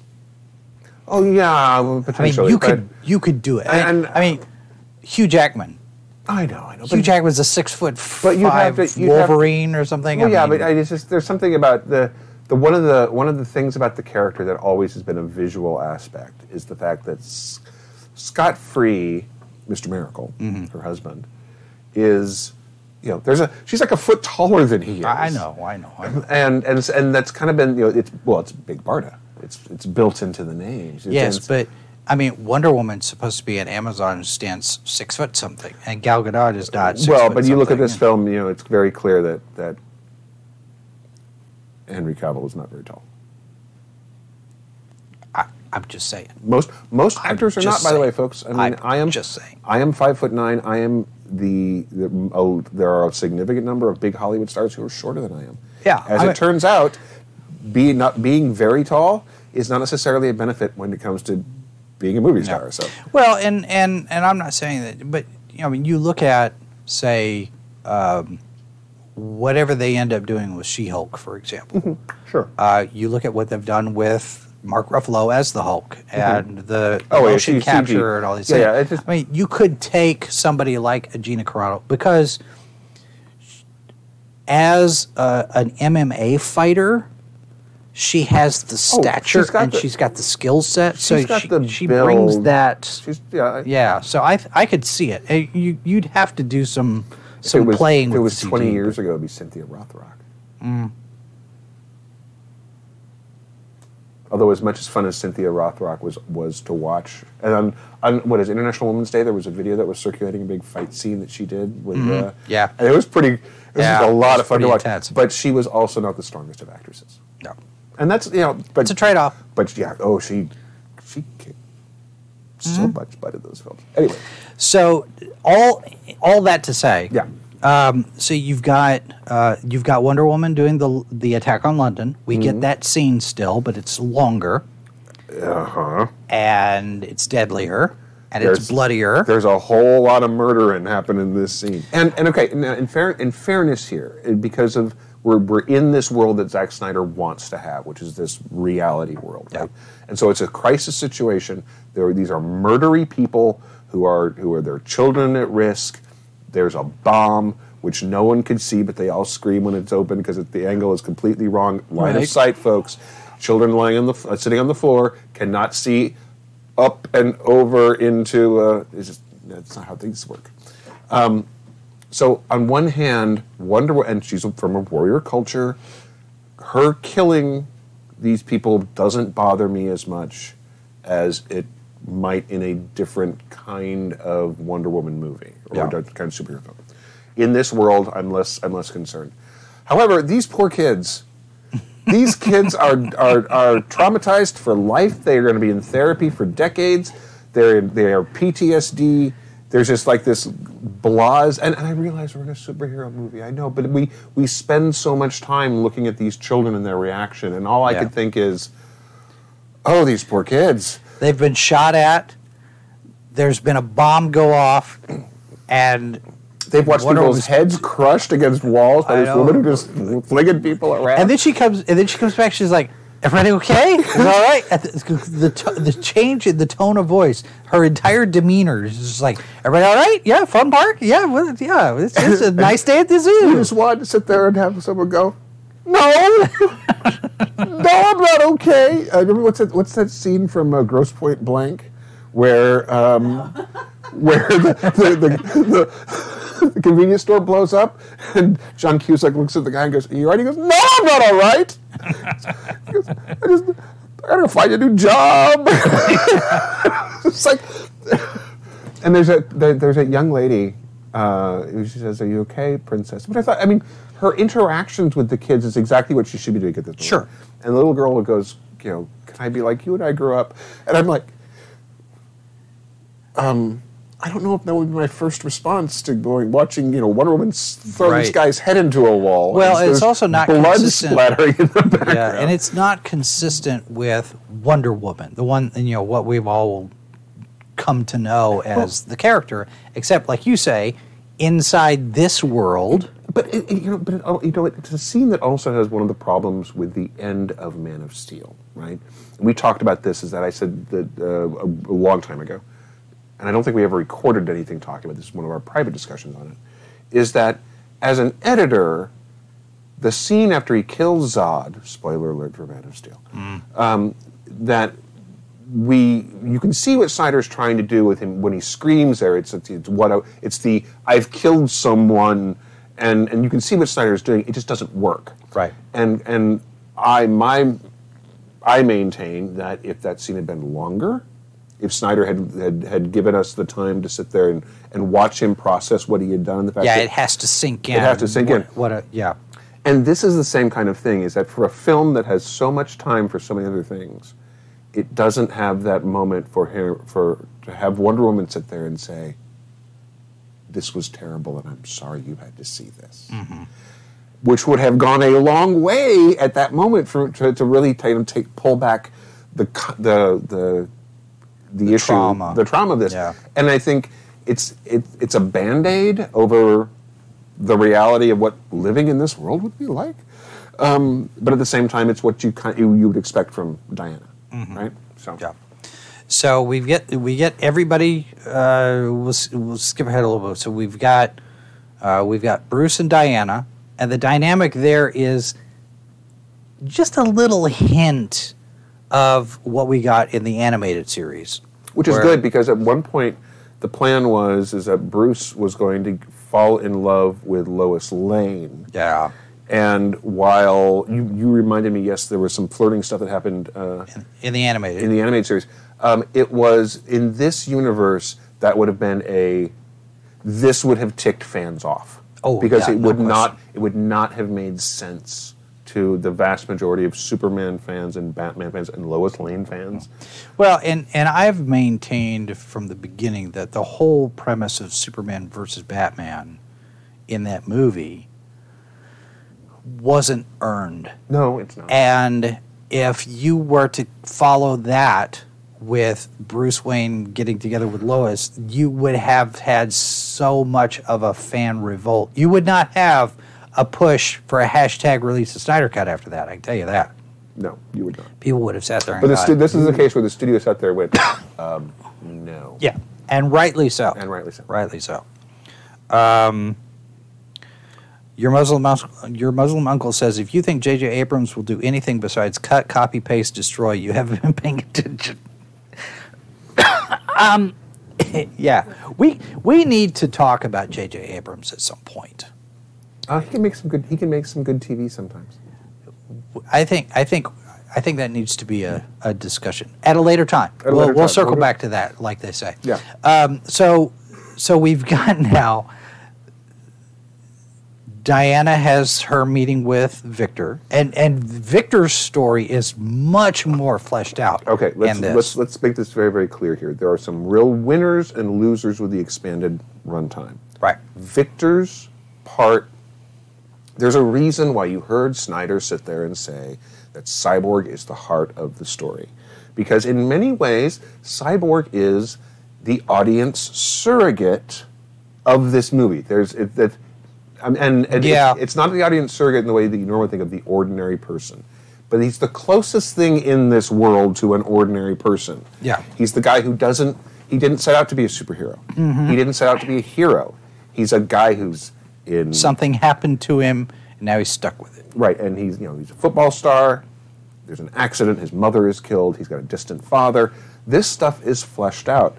And the added benefit is that his father, Silas, also is developed much, much more as a character. He gets a great arc. And some of his arc happens, and this, I know that some of this is Snyder and some of this is the performance. There's stuff that he does without saying a word. He has scenes where he has no dialogue. Yeah. and you see exactly what he's doing. Joe Morton is a fantastic actor. He's really good in this movie. He is. And you would not necessarily expect to sit there and go,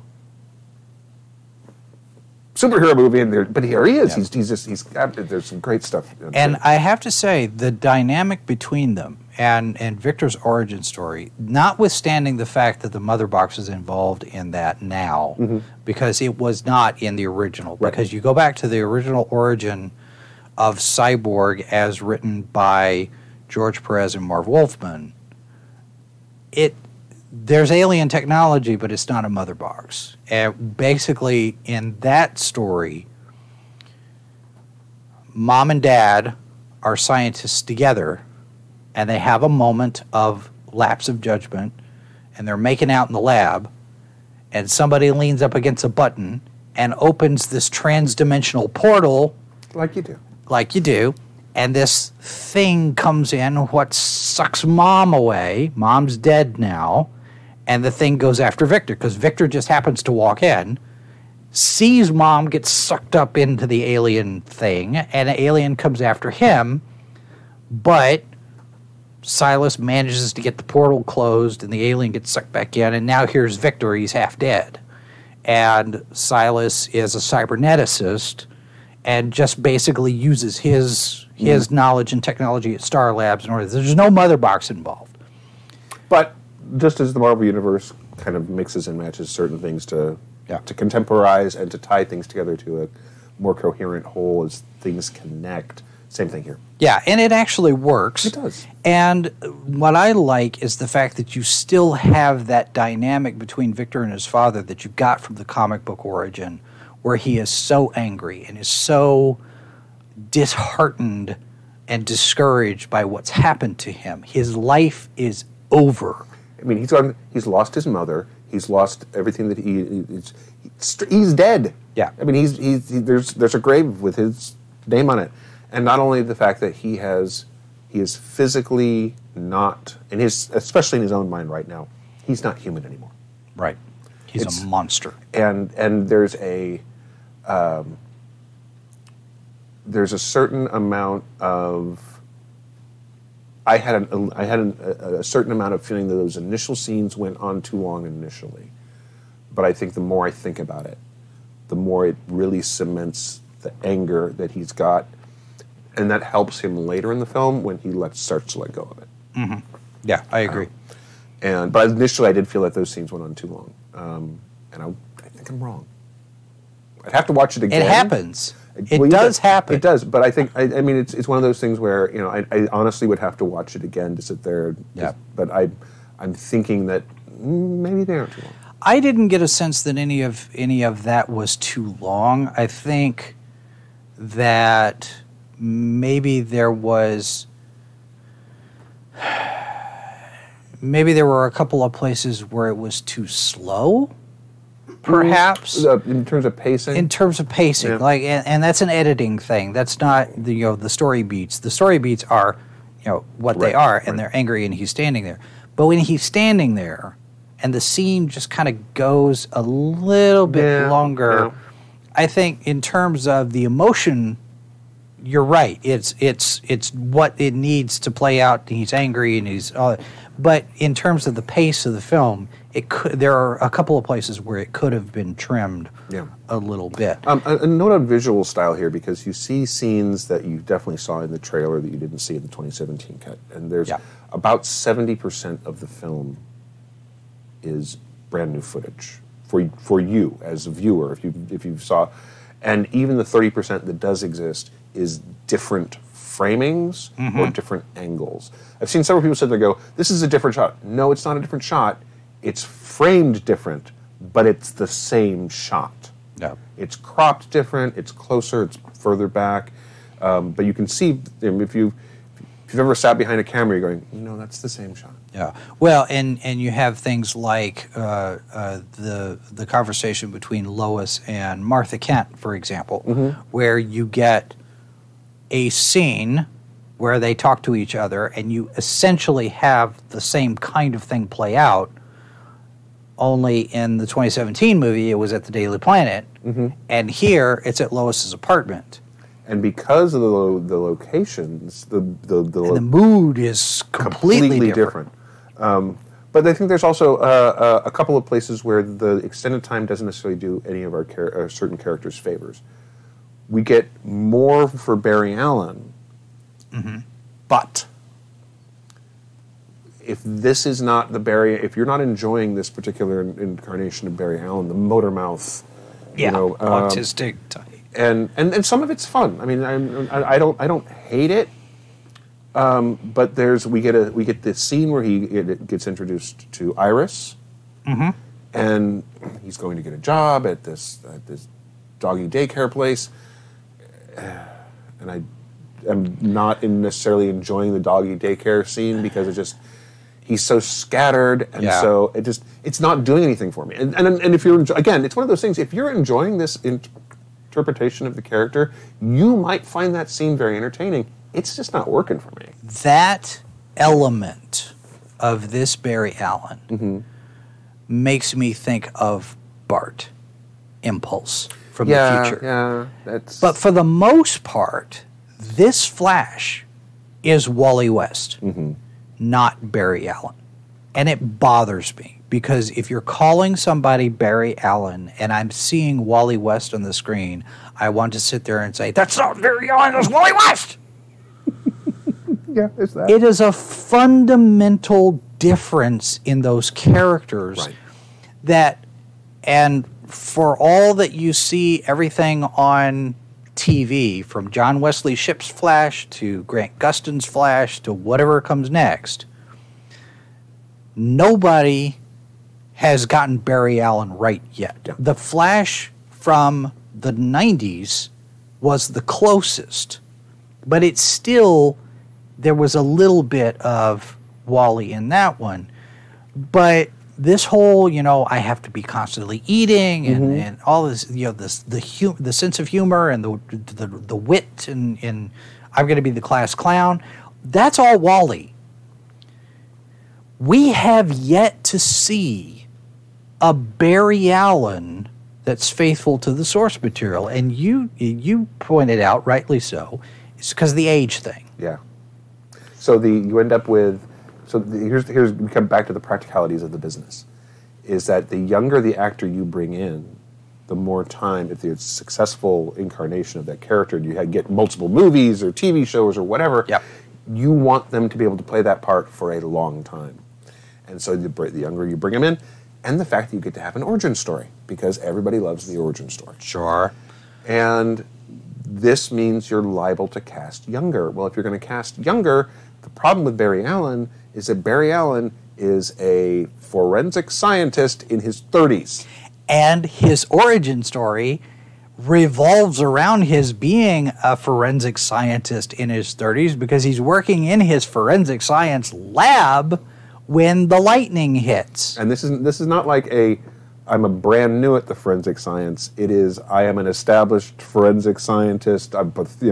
When there is a crime, I am called in to help solve the crime with the power of science. And the only character flaw for Barry Allen is the fact that he's perpetually late. Right.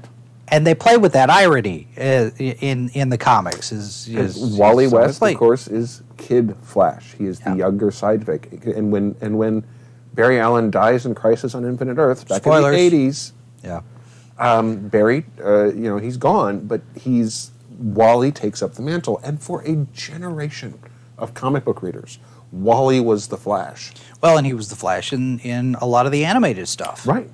And so if you're going to go back and pull these characters from the time when Justice League came together, you completely understand where they're going with Barry Allen. The problem is that it's not Barry Allen. Not really Barry Allen. It's Wally. Well, and the thing is that it could still actually have been Wally because the meet cute, which I have problems with, between him and Iris could have been the meet him and Linda. Him and Linda. Yeah. It doesn't. It's not tied into because that's not Iris either. Well, they both have relationships here. Well, it's a multiverse. They both have relationships here that will later be critical to the character's development. Yeah. And it doesn't necessarily matter in this moment, whether it's Iris or Linda, because at this point, it's a woman in a car. Yeah. Now, she's going to be back. They've cast her for the Flash. So this whole sequence, though... So I used to drive for a living, and the whole premise of this thing is there's a guy in a truck with Gardner Fox on it. I know, that was a nice touch. Except the problem is, this is the guy in the truck who's going to cause an accident. So that's not cool. But he drops his sandwich on the floor. And folks, if you've ever driven for a living professionally, if you know what happens if you drop it on the floor and you're driving a vehicle that you don't personally own, it stays there. It stays there. Yep. You do not do the whole, let me reach over, let me get the, because you know what's going to happen is exactly what happens in this film. And it's so contrived. Well, and the thing is, now I have dropped things on the floor. You know, I've dropped a phone, dropped the thing, and if I'm driving and something falls to the floor, I can reach, and I can still be up here, and I can see. Yeah, but if you're driving professionally in an equivalent of Chicago, this is Gotham, right? No, it's Central City. Central City. It's still Kansas City. Yeah. All right, you're driving in Kansas City. No, you're not doing this. So it happens because it has to happen so you can have the scene of the car wreck. By the way, Iris needs to keep her eyes on the road because she's staring at Barry through the window, and Barry, as a responsible human adult, should sit there and go, "Attractive lady who I'm doing this cool eye contact thing. Please look at the road so you don't die terribly." We haven't established that Barry is a responsible adult. I know. Super JLK in the chat, he says, was anyone else bothered that he was a criminal justice major? They're not the same thing as a forensic science. And also, how to get his powers in the Snyderverse? Was he working in a campus lab? We will come back to my I'm not done with my issues with Barry in this film for... And yes, JLK, we are in the 4:3 vintage aspect ratio tonight. On purpose and everything. And he says, kind of weird, Barry didn't make sure the truck driver didn't die. Well, so there's a... So Zack Snyder does not know what to do with the Flash. Right. The Flash, the only thing the Flash can do, even though you see him do more than this in the film... Apparently, according to this film, the only thing that Barry can do is run really fast. Because that's all Barry gets to do. And so the world slows down when he moves really fast, which we've seen before. That always happens with the Flash. But no, we also saw it with a certain Marvel spin-off movie, Quicksilver from the X-Men films, which was a big deal, and so But we've also seen it in other iterations of Flash. Sure. I mean, in terms of this kind of big scale, everything freezing in the air kind of thing, we've seen. And which is fine. This is it's a cool effect. In the midst of all of this, he doesn't do a thing for the driver of the truck. He spends an awful lot of time staring at Iris. Too much time. And grabbing a hot dog. It gets kind of creepy. And he grabs the hot dog before he saves her. It's like, okay. Well, and that goes back to that whole ADHD autism thing that I think they're trying to do with this version of Barry. That's fine. Which, again, doesn't work because that's not Barry. Well, but the thing is that if you're going to do that, you need to do that. That's not what this film does. Yeah. And again, Barry being attracted to this girl is fine. Okay, this is an establishing thing. But like we talked about, there's times where scenes just go on too long. And this is one of them. There's a point where he could look at her and go, we get this beautiful shot of Iris's face, and we go, okay, ta-da. And then we move on. But instead it's just... It lingers too long. Yeah. And it starts to get a little uncomfortable. Yeah. It's like, Barry, save the girl, quit staring. Yes. Christopher Hoffman says, the Snyder Flash, and Christopher is our news contributor, he says, the Snyder Flash reminds me more of the 80s Wally West from the Messner-Loeb run to a certain degree. Sure. He gets more to do story-wise. It doesn't do him any favors. I think that the humor here is less, with the exception of this first scene. The humor is better for him later in the film. He gets a few more character moments which make him that are quieter, which I like. Yeah, JOK says he was a lot less annoying in this cut. But there's big gaps here because you're right. He never explains how he got his powers.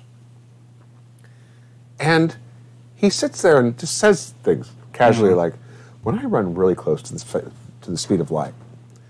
And nobody sits there and goes, hang on, what? Yeah.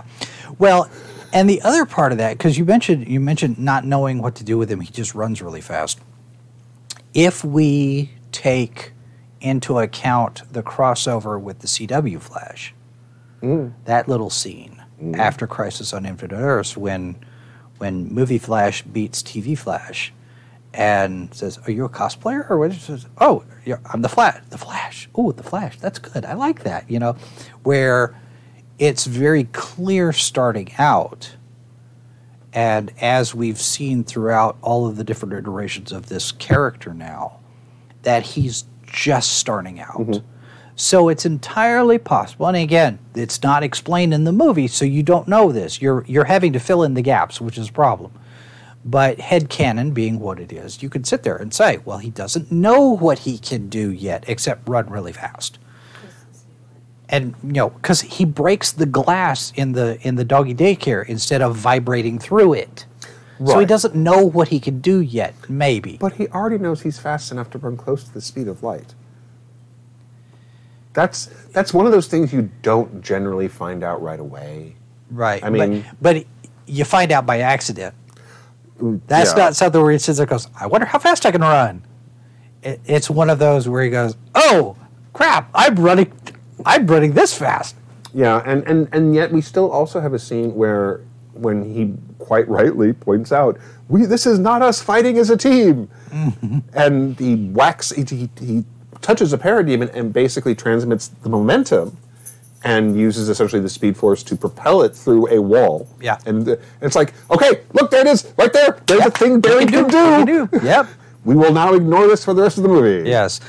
Super Jockey says, the scene at the end with Flash was awesome. I wonder how many pairs of shoes Flash has destroyed. Well, the scene at the end, and I realize we're kind of skipping around, but... Like you do. The scene at the end is really, really cool. It's visually very, very cool. Yeah. Where he runs faster than the speed of light and discovers it's time travel and goes back and except that there's no reason for him to think that's going to happen. There's no evidence to indicate that he says weird things happen.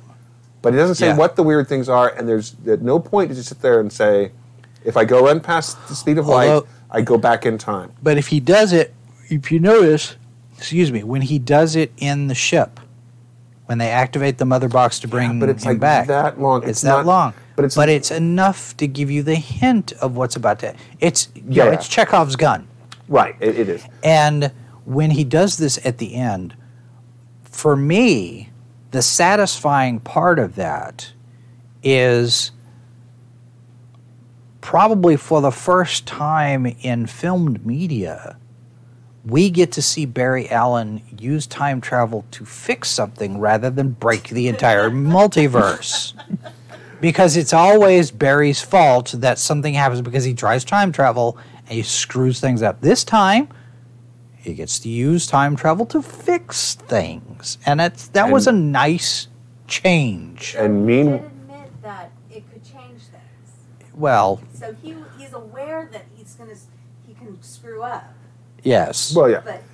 But yeah. I mean, Christopher Reeve just flew by and said, I did it before. And but not in this universe. That's true. So it looks really, really cool. It's a neat effect, and it actually works in the context of this story, and it also plays into the father relationship and the being proud as a son. Yeah, there's a lot of that. There's a lot of that parent-child thing. Makes, to some degree, it makes a perfect amount of sense. Leaving aside, Zach losing his daughter. Yeah. It's because Clark Kent has strong relationships with the father that raised him and the father that send him away. Batman has, the relationship with the loss of his parents. Barry's father is in jail, but Barry never gave up on him. Wonder Woman has a strong relationship with her mother, and the sisters. Whether they're not biological sisters, but they're family. And the fact that she can't see them anymore, at least for now. And then you've got, Cyborg having his relationship. So the parents and children actually matter quite a bit in here, which is kind of nice. Drumdug72, it's a new name I haven't seen in there before. Two scenes that bug me. Bruce telling Aquaman he's Batman in front of the villagers, and Lois calling Superman Clark over and over in front of the cops and the soldiers. Secret identities went out the window in this movie. And then it's maybe even worse when Bruce Wayne is apparently going to turn the Wayne Manor into the Hall of Justice. I know, right? Wait a minute. Why is he... Secret identities. We don't know. What is that? Do we have any chat over on the Twitch channel at all? It doesn't look like we do. For those of you who are watching live, or if you're not watching live, you're watching this later, one of the things that I neglected to mention at the beginning of all of this, we have recently reactivated our Twitch channel, twitch.tv/sci-fi for me. If you are if you are of the persuasion where you have a Twitch account, if you want to follow us, we're trying to get our numbers up so we can start our watch parties again. So we're trying to get up to 100, and once we get up to 100, we'll try to do some stuff. We've had some suggestions for some different things that we could watch, one of them being Battlefield Earth.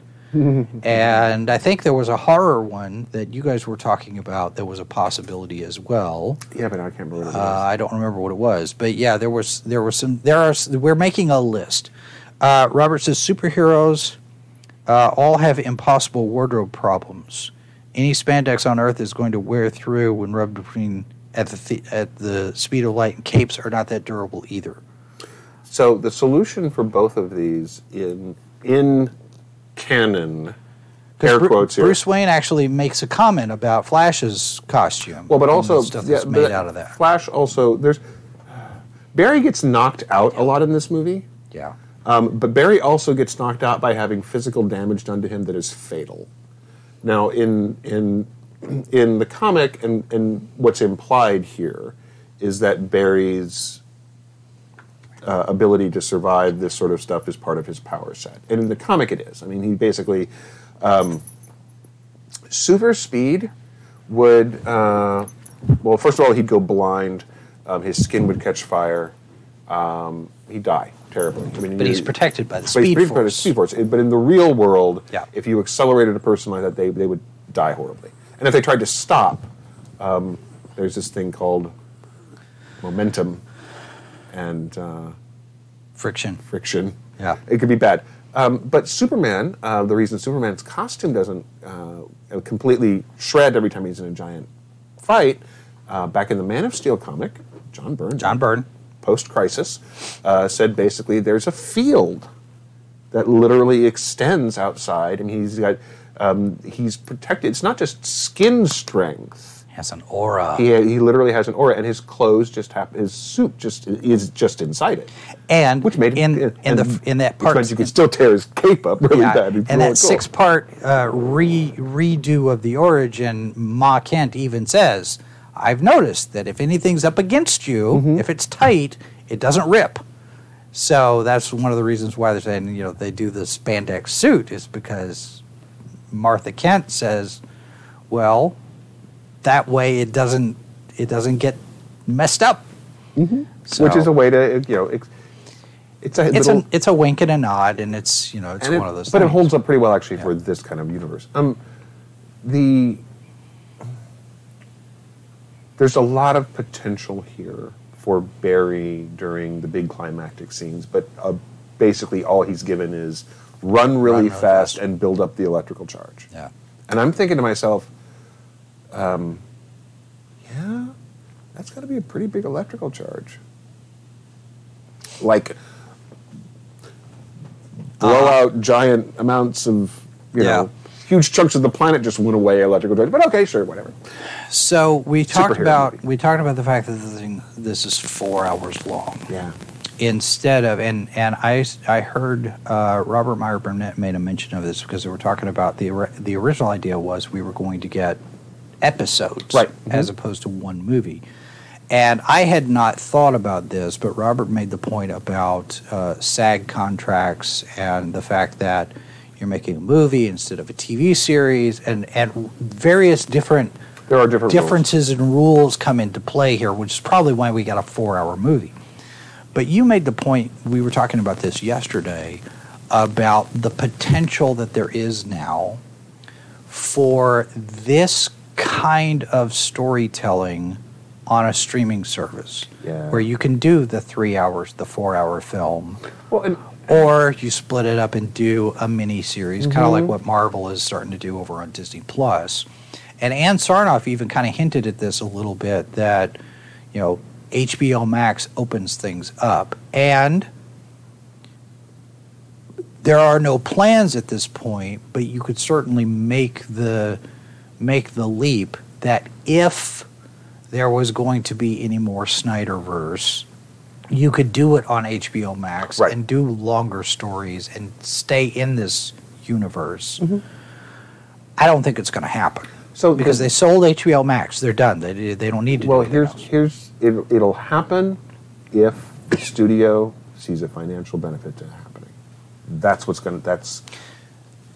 It'll happen if AT&T sees a benefit, because the studio didn't want to do it. Whoever is going to sign the check is going to be the one who's going to see if they see that financial benefit, they'll do it. But it does open things up. We've talked about before that getting adaptations of some of this material it needs to be in a longer format. Getting a V for Vendetta, as much as people enjoy that film, to do a faithful adaptation of the comic, you need 10 hours. Yeah. Maybe you could do it in 10. But it's because it's a rich and deep story. If you want to do League of Extraordinary Gentlemen, you can't do it in 2 hours. You need to have. We've seen you can't do it in 2 hours. But there's so much visual depth, and to get even an approximation of that for a movie audience or a streaming audience, there's so much historical data in those images, and some of it's never going to translate. But to even come close, you need to have the time. There's others. Some of this stuff you could have. Well, you could do Red Sun in. Oh, sure. As a mini series, a lot easier than you could do it and have the depth of the comic. Yeah. Because the problem with a movie version of Red Sun was that it would be all it would be is communist Superman. Boom. You wouldn't have time to do any of the depth and build it. You just wouldn't. Right. But you could do Elseworld titles. You could do the Snyderverse could live on. You could do some of these other spin-off things. And if you're going to do Elseworlds, you could have Brandon Routh or Tyler Hoechlin or any of the other guys who have played Superman over the years. You could bring Dean Cain back or have Tom Welling would never do it, but you could have Tom Welling do something. You could do that kind of thing.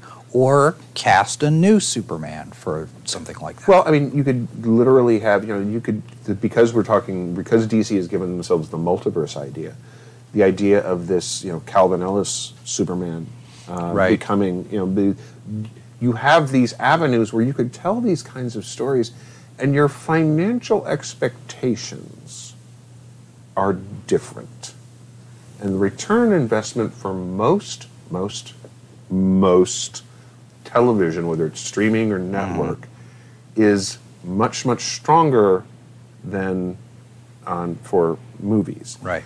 And you don't actually have the same advertising budget needs for TV. Right. Streaming. Well, and the other thing, too, is now that the studios have decided to take all of their theatrical stuff and simultaneously release it to streaming, they don't have any incentive to pursue more Zack Snyder material. Because, again, without HBO Max, we have to sell HBO Max.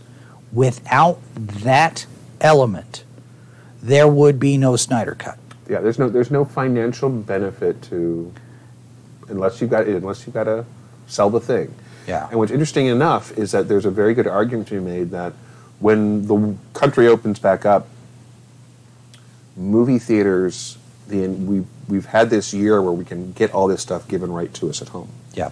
Whether or not we are going to go back into movie theaters remains to be seen. But interestingly enough, and kind of disturbingly, as someone who's worked in movie theaters, we're reaching a point where the laws that basically say studios can't own movie theater chains are about to stop being valid. Right. So very quickly here, you could have a Disney-owned theater chain. You could have a... I still don't think that kind of thing would happen. I mean, the Paramount rule is still there. It's a possibility, and since the studios have their own streaming service, there's not as much incentive for them to own their own theater chains.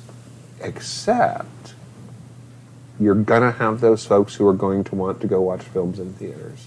And if you own the venue, you get the profits from those folks, and you're not splitting them with anybody else. So, we'll see what happens. We'll see what happens. I kind of think that's a little bit of a stretch because you It might be. you still have the I can see a future with this happening. Possibly, maybe. Because it's going to come down to whether or not it's a financial benefit to them. And considering there's a fair amount of theater real estate that's going to be available, unfortunately. But there's still a lot of regulatory stuff that you have to get through. But it's going away. Some of it. So the hard parts. Well, yeah, I still don't see that happening. I'll allow the possibility. I was not aware that it was expiring as quickly as it is. I'll agree that the possibility is there. See. We'll see. Yeah. I think too, going back to our talk about the lower budget stuff, I think what you probably end up having is the studios will divide more of the financial outlay, and we'll be getting the smaller budget things, and then maybe one big blockbuster and a bunch of streaming stuff. What you do is a bunch of streaming stuff, and then your big blockbuster is your big crossover property. The only problem with that is the same kind of problem you have with what Lucasfilm has been doing with the Story Group. Is you have the movies, and if some of the rest of the story is in the comic book or the books, no, you don't have the guarantee that the people watching the movies are going to watch the streaming or read the book or whatever. That's true. So to do that kind of a Fair crossover, you could do that, but you run the risk of not having the audience show up for the crossover because they haven't seen any of the rest of it. But if the only place you can get the content is on their streaming service, yeah. If all the Marvel content is over here, which it is, and all the DC content is over here. Yeah. JLK says Disney would do it billions of dollars every 3 or 4 years with an Avengers movie. And Mazurus is just now catching up with a happy birthday to William Shatner. That's fine. But yeah, overall, I mean, we've kind of bounced around a lot of different things as far as the story goes. I think Cyborg comes out better. Yeah. I think Flash gets more to do, but he doesn't necessarily come out better as a character. We lose some of the frenetic dialogue. We lose the scene that a lot of people did not care for, where he face plants right into Diana's breast because it's a sex boob joke, folks. Ooh, it's funny. Yeah. I don't like pratfalls. I'm sorry. The one thing that I miss from the Whedon thing is the race. Okay, the race is, that was fun. That's inside fan baseball, though. I know it is, but you know what we gain in exchange for that? We gain a humanization of Clark. Yeah. That we didn't have. They try for in the first film, which doesn't quite work. It's really not. It's there in the second. This is the best of the Superman. The race has a brunch joke. Yeah. Well, see, this is the best Superman yet for this version of Superman. But you have a setup for the race, because when Clark comes back, and you even pointed this out, there was a really good way of showing just how fast he is when he's holding Aquaman, Wonder Woman, Cyborg, all of there, and Flash comes around and he sees him and reacts to him and moves. And all you got to do is say, man, you're really fast. I wonder how fast you are. Are you really that fast? Are you faster than me? And then... Yeah, but see here though, you did a 20-minute epilogue with 6 endings. You could just tack on another one. Yeah, folks, The Lord of the Rings is not the model. Zach, no, don't. I mean, it's you. Yeah, we love if you love Return of the King, if it's one of your favorite films of all time, you still sit there and go, God, that ending went on forever. Okay, one thing that we have not talked about. The speaking of the epilogue. There's 2 things about the epilogue that bothers me, aside from the fact that it's 20 minutes long. It's unnecessary? It's completely unnecessary. It's completely unnecessary? You have the nightmare. Yeah. You have the vision of the future that's totally unconnected to everything, and there's no explanation as to why Bruce Wayne would be having this dream now. Not to mention the internal logic with the... Well, okay, if you think of it as a dream, it makes a certain amount of less not sense. It's a dream. Yeah, but internally for the scene that we're seeing, which is not played as a dream, it's played as things really happening. Right. All I kept asking myself is, why are all these smart people so dumb? Yeah, because they're standing out in the open, and they've already said... And they're dressed in their superhero costumes, hiding from the bad guys. Right. Let's draw more attention. Hi there. I have a target. Yes. I have painted it on my chest. Yes. Well, I am robbing the boy hostage. Okay, now... This Joker from Jared Leto is the best version of the Jared Leto Joker so far. Yeah, and that's not saying much. That's not saying much at all. It does kind of feel like the kind of Joker you would get in a post-apocalyptic world. So the one benefit to seeing this character, and again, this sequence is unnecessary. The Joker is completely unnecessary to this scene. Yeah, because we don't have any reason for him to be there. We're setting up a future film which 99.9% of the people involved are saying, whether it's true or not, maybe they're going to spring it on us. They're saying it's not going to happen. So it's indulgent. Yeah, and this and the other part of that where you have Lex Luthor and Slade Wilson having a conversation. And again, this is the best version of Jesse Eisenberg's Lex Luthor. But again, if you were put off by him before, you're not going to be less put off this time. Well, and that is another one of those setups for a film that isn't going to happen now because then we probably jump to the sequel to the future in the Nightmare sequence, and Slade is on the side of Batman. Mm-hmm. Yeah, they're working together. But Jared Leto's Joker here is interesting enough that I would be interested in seeing him play the part in the now of the time. That version, not the Suicide Squad version. Who I still don't understand why, and I don't need to. I don't care. I don't. But it was there was. And his couple of times they let him laugh. They actually leaned into the creepy factor with the laugh, and I was like, okay, all right, that works. This is not. I'm not actively disliking this Joker right now, and considering I'm probably never going to see that Joker again, I'm probably fine with that. And then the other part, the last part, the actual final last part. Yes, the optimistic, upbeat ending part. When Martian Manhunter, when John Jones shows up at Bruce Wayne's door. Mm-hmm. Jaded, casual Bruce Wayne. Oh, strange person who flew in and sit there and says, "Hi." I'm just going to be like, "Oh, hi, other alien that I've never seen before." He just kind of takes it in stride. He's like, "Yeah, okay, I've seen what I've seen. I've had a day." Exactly. That kind of lackadaisical. I don't give a rip. Whatever.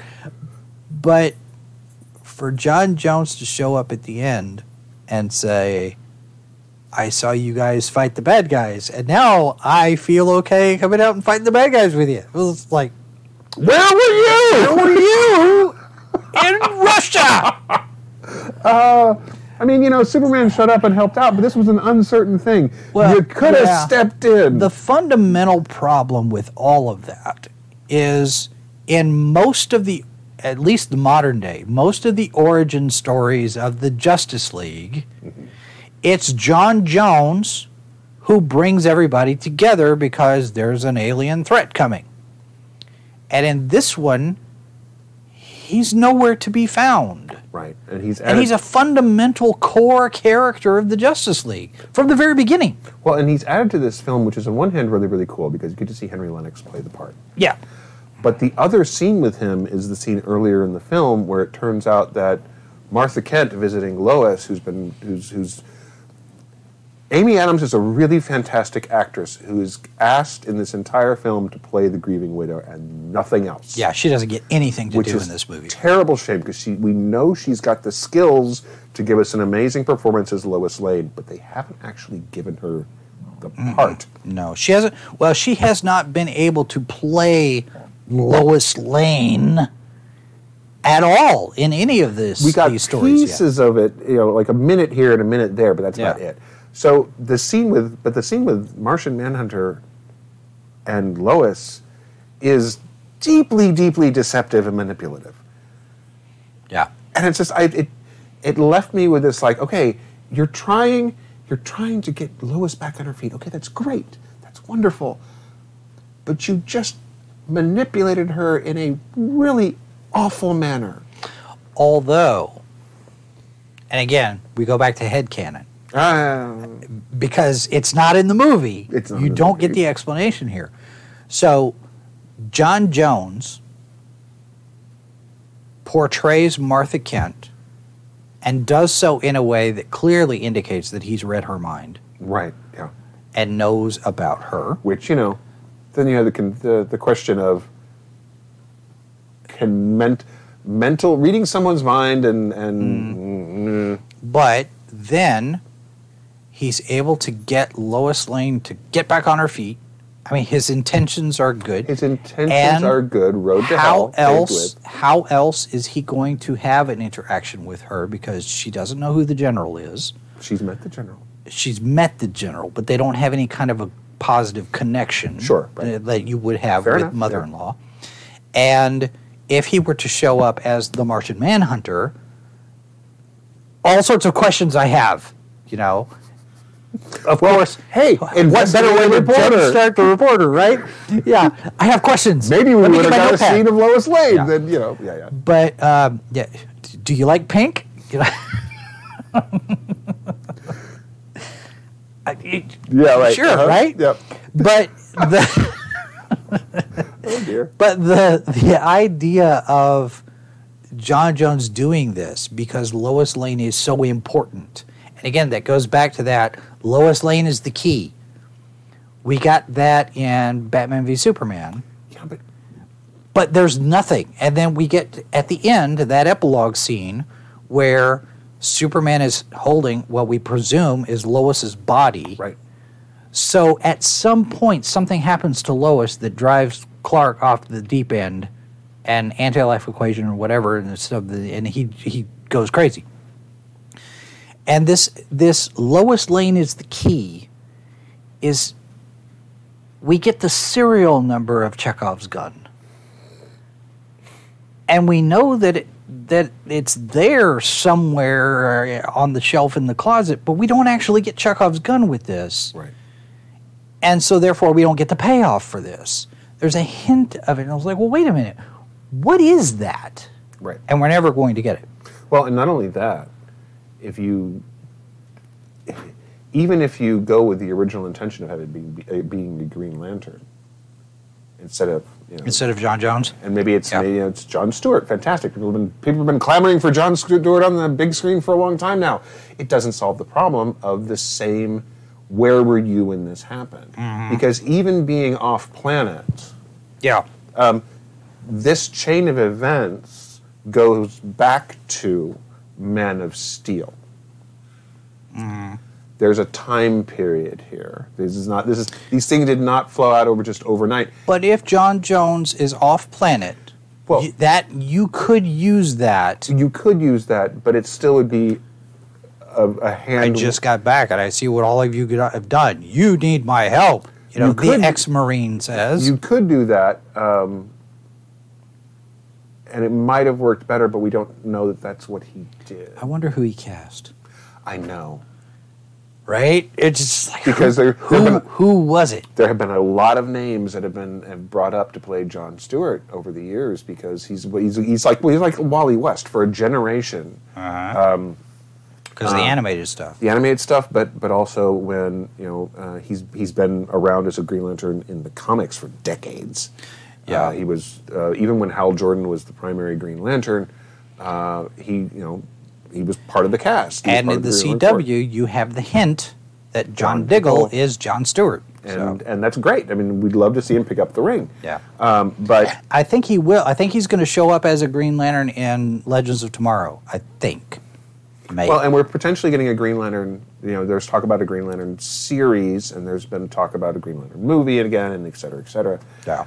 So we'll see. I mean, it's too good of a thing for DC not to play with. But. Well, and Robert says, my inner nerd thinks the best Justice League story would be the alt history Justice Society with Green Lantern vulnerable to Wood, the Alan Scott iteration. Now, we're getting the animated Justice Society World War II movie. Right. That's just, I think, is out now.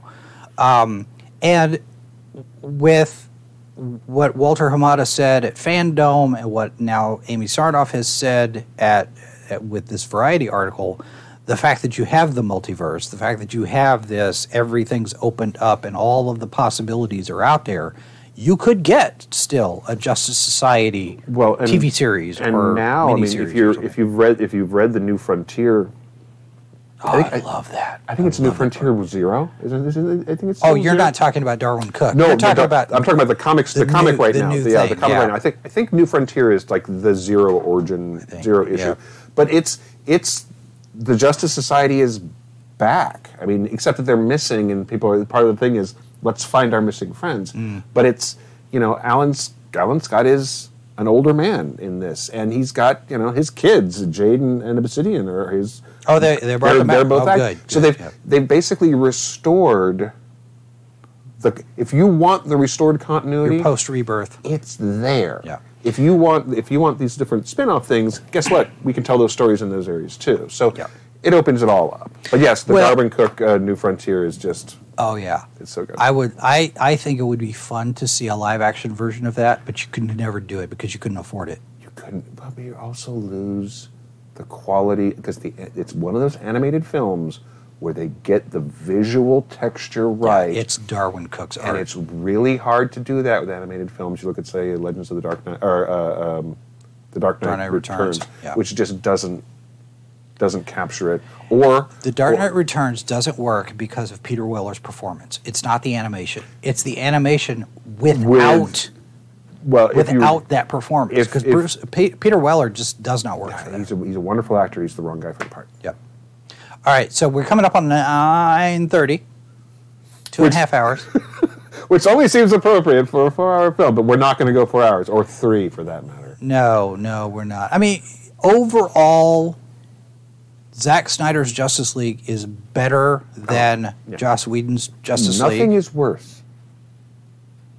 No. It's still not... I would not categorize it as a masterpiece. No, I would not either. It's a solid, strong superhero movie set in the universe that Zack Snyder created. Yep. It was funnier than I thought it was going to be. Yep, we talked about that. Humor, yes. So there's a lot more humor there, and it's not shoehorned in humor. It felt it's organic. Yeah. I'm glad Zack Snyder got to finish it. I am too. I feel good for him. And for Deborah Snyder. I didn't need it. No. But I'm glad that I saw it. HBO Max needed it. They did. I will say that Superman, this like I said, this is of the 3 films, this is the one where we get the closest to Superman. Except, after he puts on the suit and he's Superman... He doesn't have a whole lot to do except punch things. No, he doesn't. So we don't get the character of Superman. But from the moment he emerges from death, he's revived. And you and I talked about the fact that I really would like to see a Superman film where we don't get Jesus imagery. Mm-hmm. A reminder, folks, the character is two Jewish creators who... Yep. There's Moses. It's Moses, not Jesus. But anyway, what are you going to do? From that moment on, we get this incredible demonstration of what his power set is compared to the powerful people around him. Right. From the speed with Barry, from fighting Wonder Woman, and you see how close they are in strength, mm-hmm. and how he's like... He's a head butt stronger than she is. I mean, that's about. But they're so evenly matched, and she's not afraid of him in any way, shape, or form. She's like, if I got to do this. Yep. It's a great scene where you see these two pair off each other in a way that's much more organic than Batman v Superman's fight. Yes. And you get to see the emotional connection with Lois and Martha, and you get to see him be funny. And when the memory comes back, you see it play out on his face, where he's like, "Oh, hey, I just remembered something about my own life." And the did I not before? Yes, when she said you spoke, and the look on his face is just kind of like it's you're every now and again you get a reminder, and you get this like in odd places like Enola Holmes. You realize that Cavill is a good actor. He can be a very subtle actor when you let him. And so just to look at his face, kind of like, I guess I haven't said any words, have I? Huh, interesting. And it was nice. It was nice to see that kind of thing. Well, there. and we have said a lot of words tonight. So we have. Overall, it's a good one. If I'm going to give it, okay, so let's say let's play the rating game, right? Sure. You kind of have to. So if you're going to go out of 5 stars, I'm going to give it a 4. Yeah, I'd say 3.5. And the only reason I'm going to give it a 4 is because overall it holds up really strongly. And of the 3 of the Zack Snyder superhero films, I found I enjoyed it the most. Yes, it is the best of the 3. The only reason I would go, I can't give it a 5, is because it's got. If you took out the slow motion shots, you'd lose half an hour alone. Oh, that reminds me. I meant to say this at the beginning of the show. Those of you who are watching in Europe, in the UK especially, over on Sky TV. There is a difference in the runtime. I saw somebody comment on this on Facebook. The difference in the runtime with the UK Europe version and the United States version, nothing gets lost. It's still everything in the movie. But because of the frame rate, because over in Europe it's PAL, not NTSC. Right. Here it's running at 30 frames per second. There, it's running at 25 frames per second, and so it's 10 minutes shorter. But it's still it's all the same movie, but it's 10 minutes shorter because of the frame rate. Because, okay, right. NTSC, National Television Standards something, the United States standard for broadcast, for video, is 30 frames per 29.97 frames per second, which means that you have 30 pictures in a second. PAL, which is the European equivalent, and I think they do this in Japan as well. I think. I might have that wrong. They're 25 frames per second. So in 1 second, you have 25 pictures. 24 Well, it's 25. It is it's a solid 25. And movies are 24, which is one of the reasons why... 60 now. Yeah, 60. Well, you have 24 frames a second for video, which is why you have video that looks like movies, progressive scan. Mm-hmm. But I saw that the other day. I thought, oh, well, that's interesting. But yeah, Justice League, Zack Snyder's Justice League, in the PAL format, is 10 minutes shorter, but it's still the same movie. I thought that was really interesting. So it's a film I would watch again. I mean, both you and I have already watched it twice. Yeah. and I enjoyed it. I mean, it's flawed. I mean, It is. If you had issues with the first two films, you're gonna have issues with this because those issues are still there. Yeah, and your Muslim uncle appreciates our cable access vibe that we've got going here. So we do our best to remind you of all those wonderful days. These two cameras here, and I actually there was a podcast that I did where they interviewed me about all of this. These two cameras, the close-up cameras, are not HD resolution. They upscale pretty well, but that's one of the reasons why you get that aesthetic a little bit, is because these two cameras are SD. All right, so all that being said, it's a good film. It's completely unnecessary, except to sell HBO Max. We enjoyed it better than we thought we would. And we hope that if you enjoyed it, then... Well, no, if you were looking forward to this film, we hope you enjoyed it. Yeah. If you're not looking forward to this film, you don't have to watch it. So Right. don't. And if you want to share with us your thoughts about it, Please. we do have it, the email address. You can leave a comment. You can send us an email, h2o@sci-fi4me.com. Tomorrow on Live from the Bunker, we're going to have some comic book creators out of the Pittsburgh area. And then on Wednesday, Judah Engelmeyer will be a guest, and we're going to be talking about the various different PR challenges that some of the studios are facing right now. Warner Brothers being one of them, Disney being another one, talking about various different things that have been blowing up in the media. So that's Wednesday. Those are at 1 p.m. Eastern. And then we may have a new tartar sauce this week, possibly. The goal is to have a new tartar sauce this week. We started talking about Torchwood last episode, and we think we're going to stay there for a while because we're still waiting. We've gotten what little information we got about the new season of Doctor Who there hasn't been anything new lately. And there's the potential of people are starting to talk a little bit about maybe Torchwood coming back. And so we haven't really talked about Torchwood, and we have varying degrees of among the tartar sauce group. Yes. It's kind of like some of us really like it, and some of us are like, it's a thing that was there. Your Muslim uncle says he's about half an hour behind. I guess he's on playback right now, okay. tape delay. So he loves the idea of the watch parties. So hopefully, if you've got a Twitch channel or if you've got a Twitch account, you can follow us over there. As soon as we get to 100, we'll start making plans for a watch party. We'll figure out what we're going to see. So if you have to have an Amazon Prime. We'll get into that a little bit later. But anyway, that's going to do it for us. Look at that, 2.5 hours.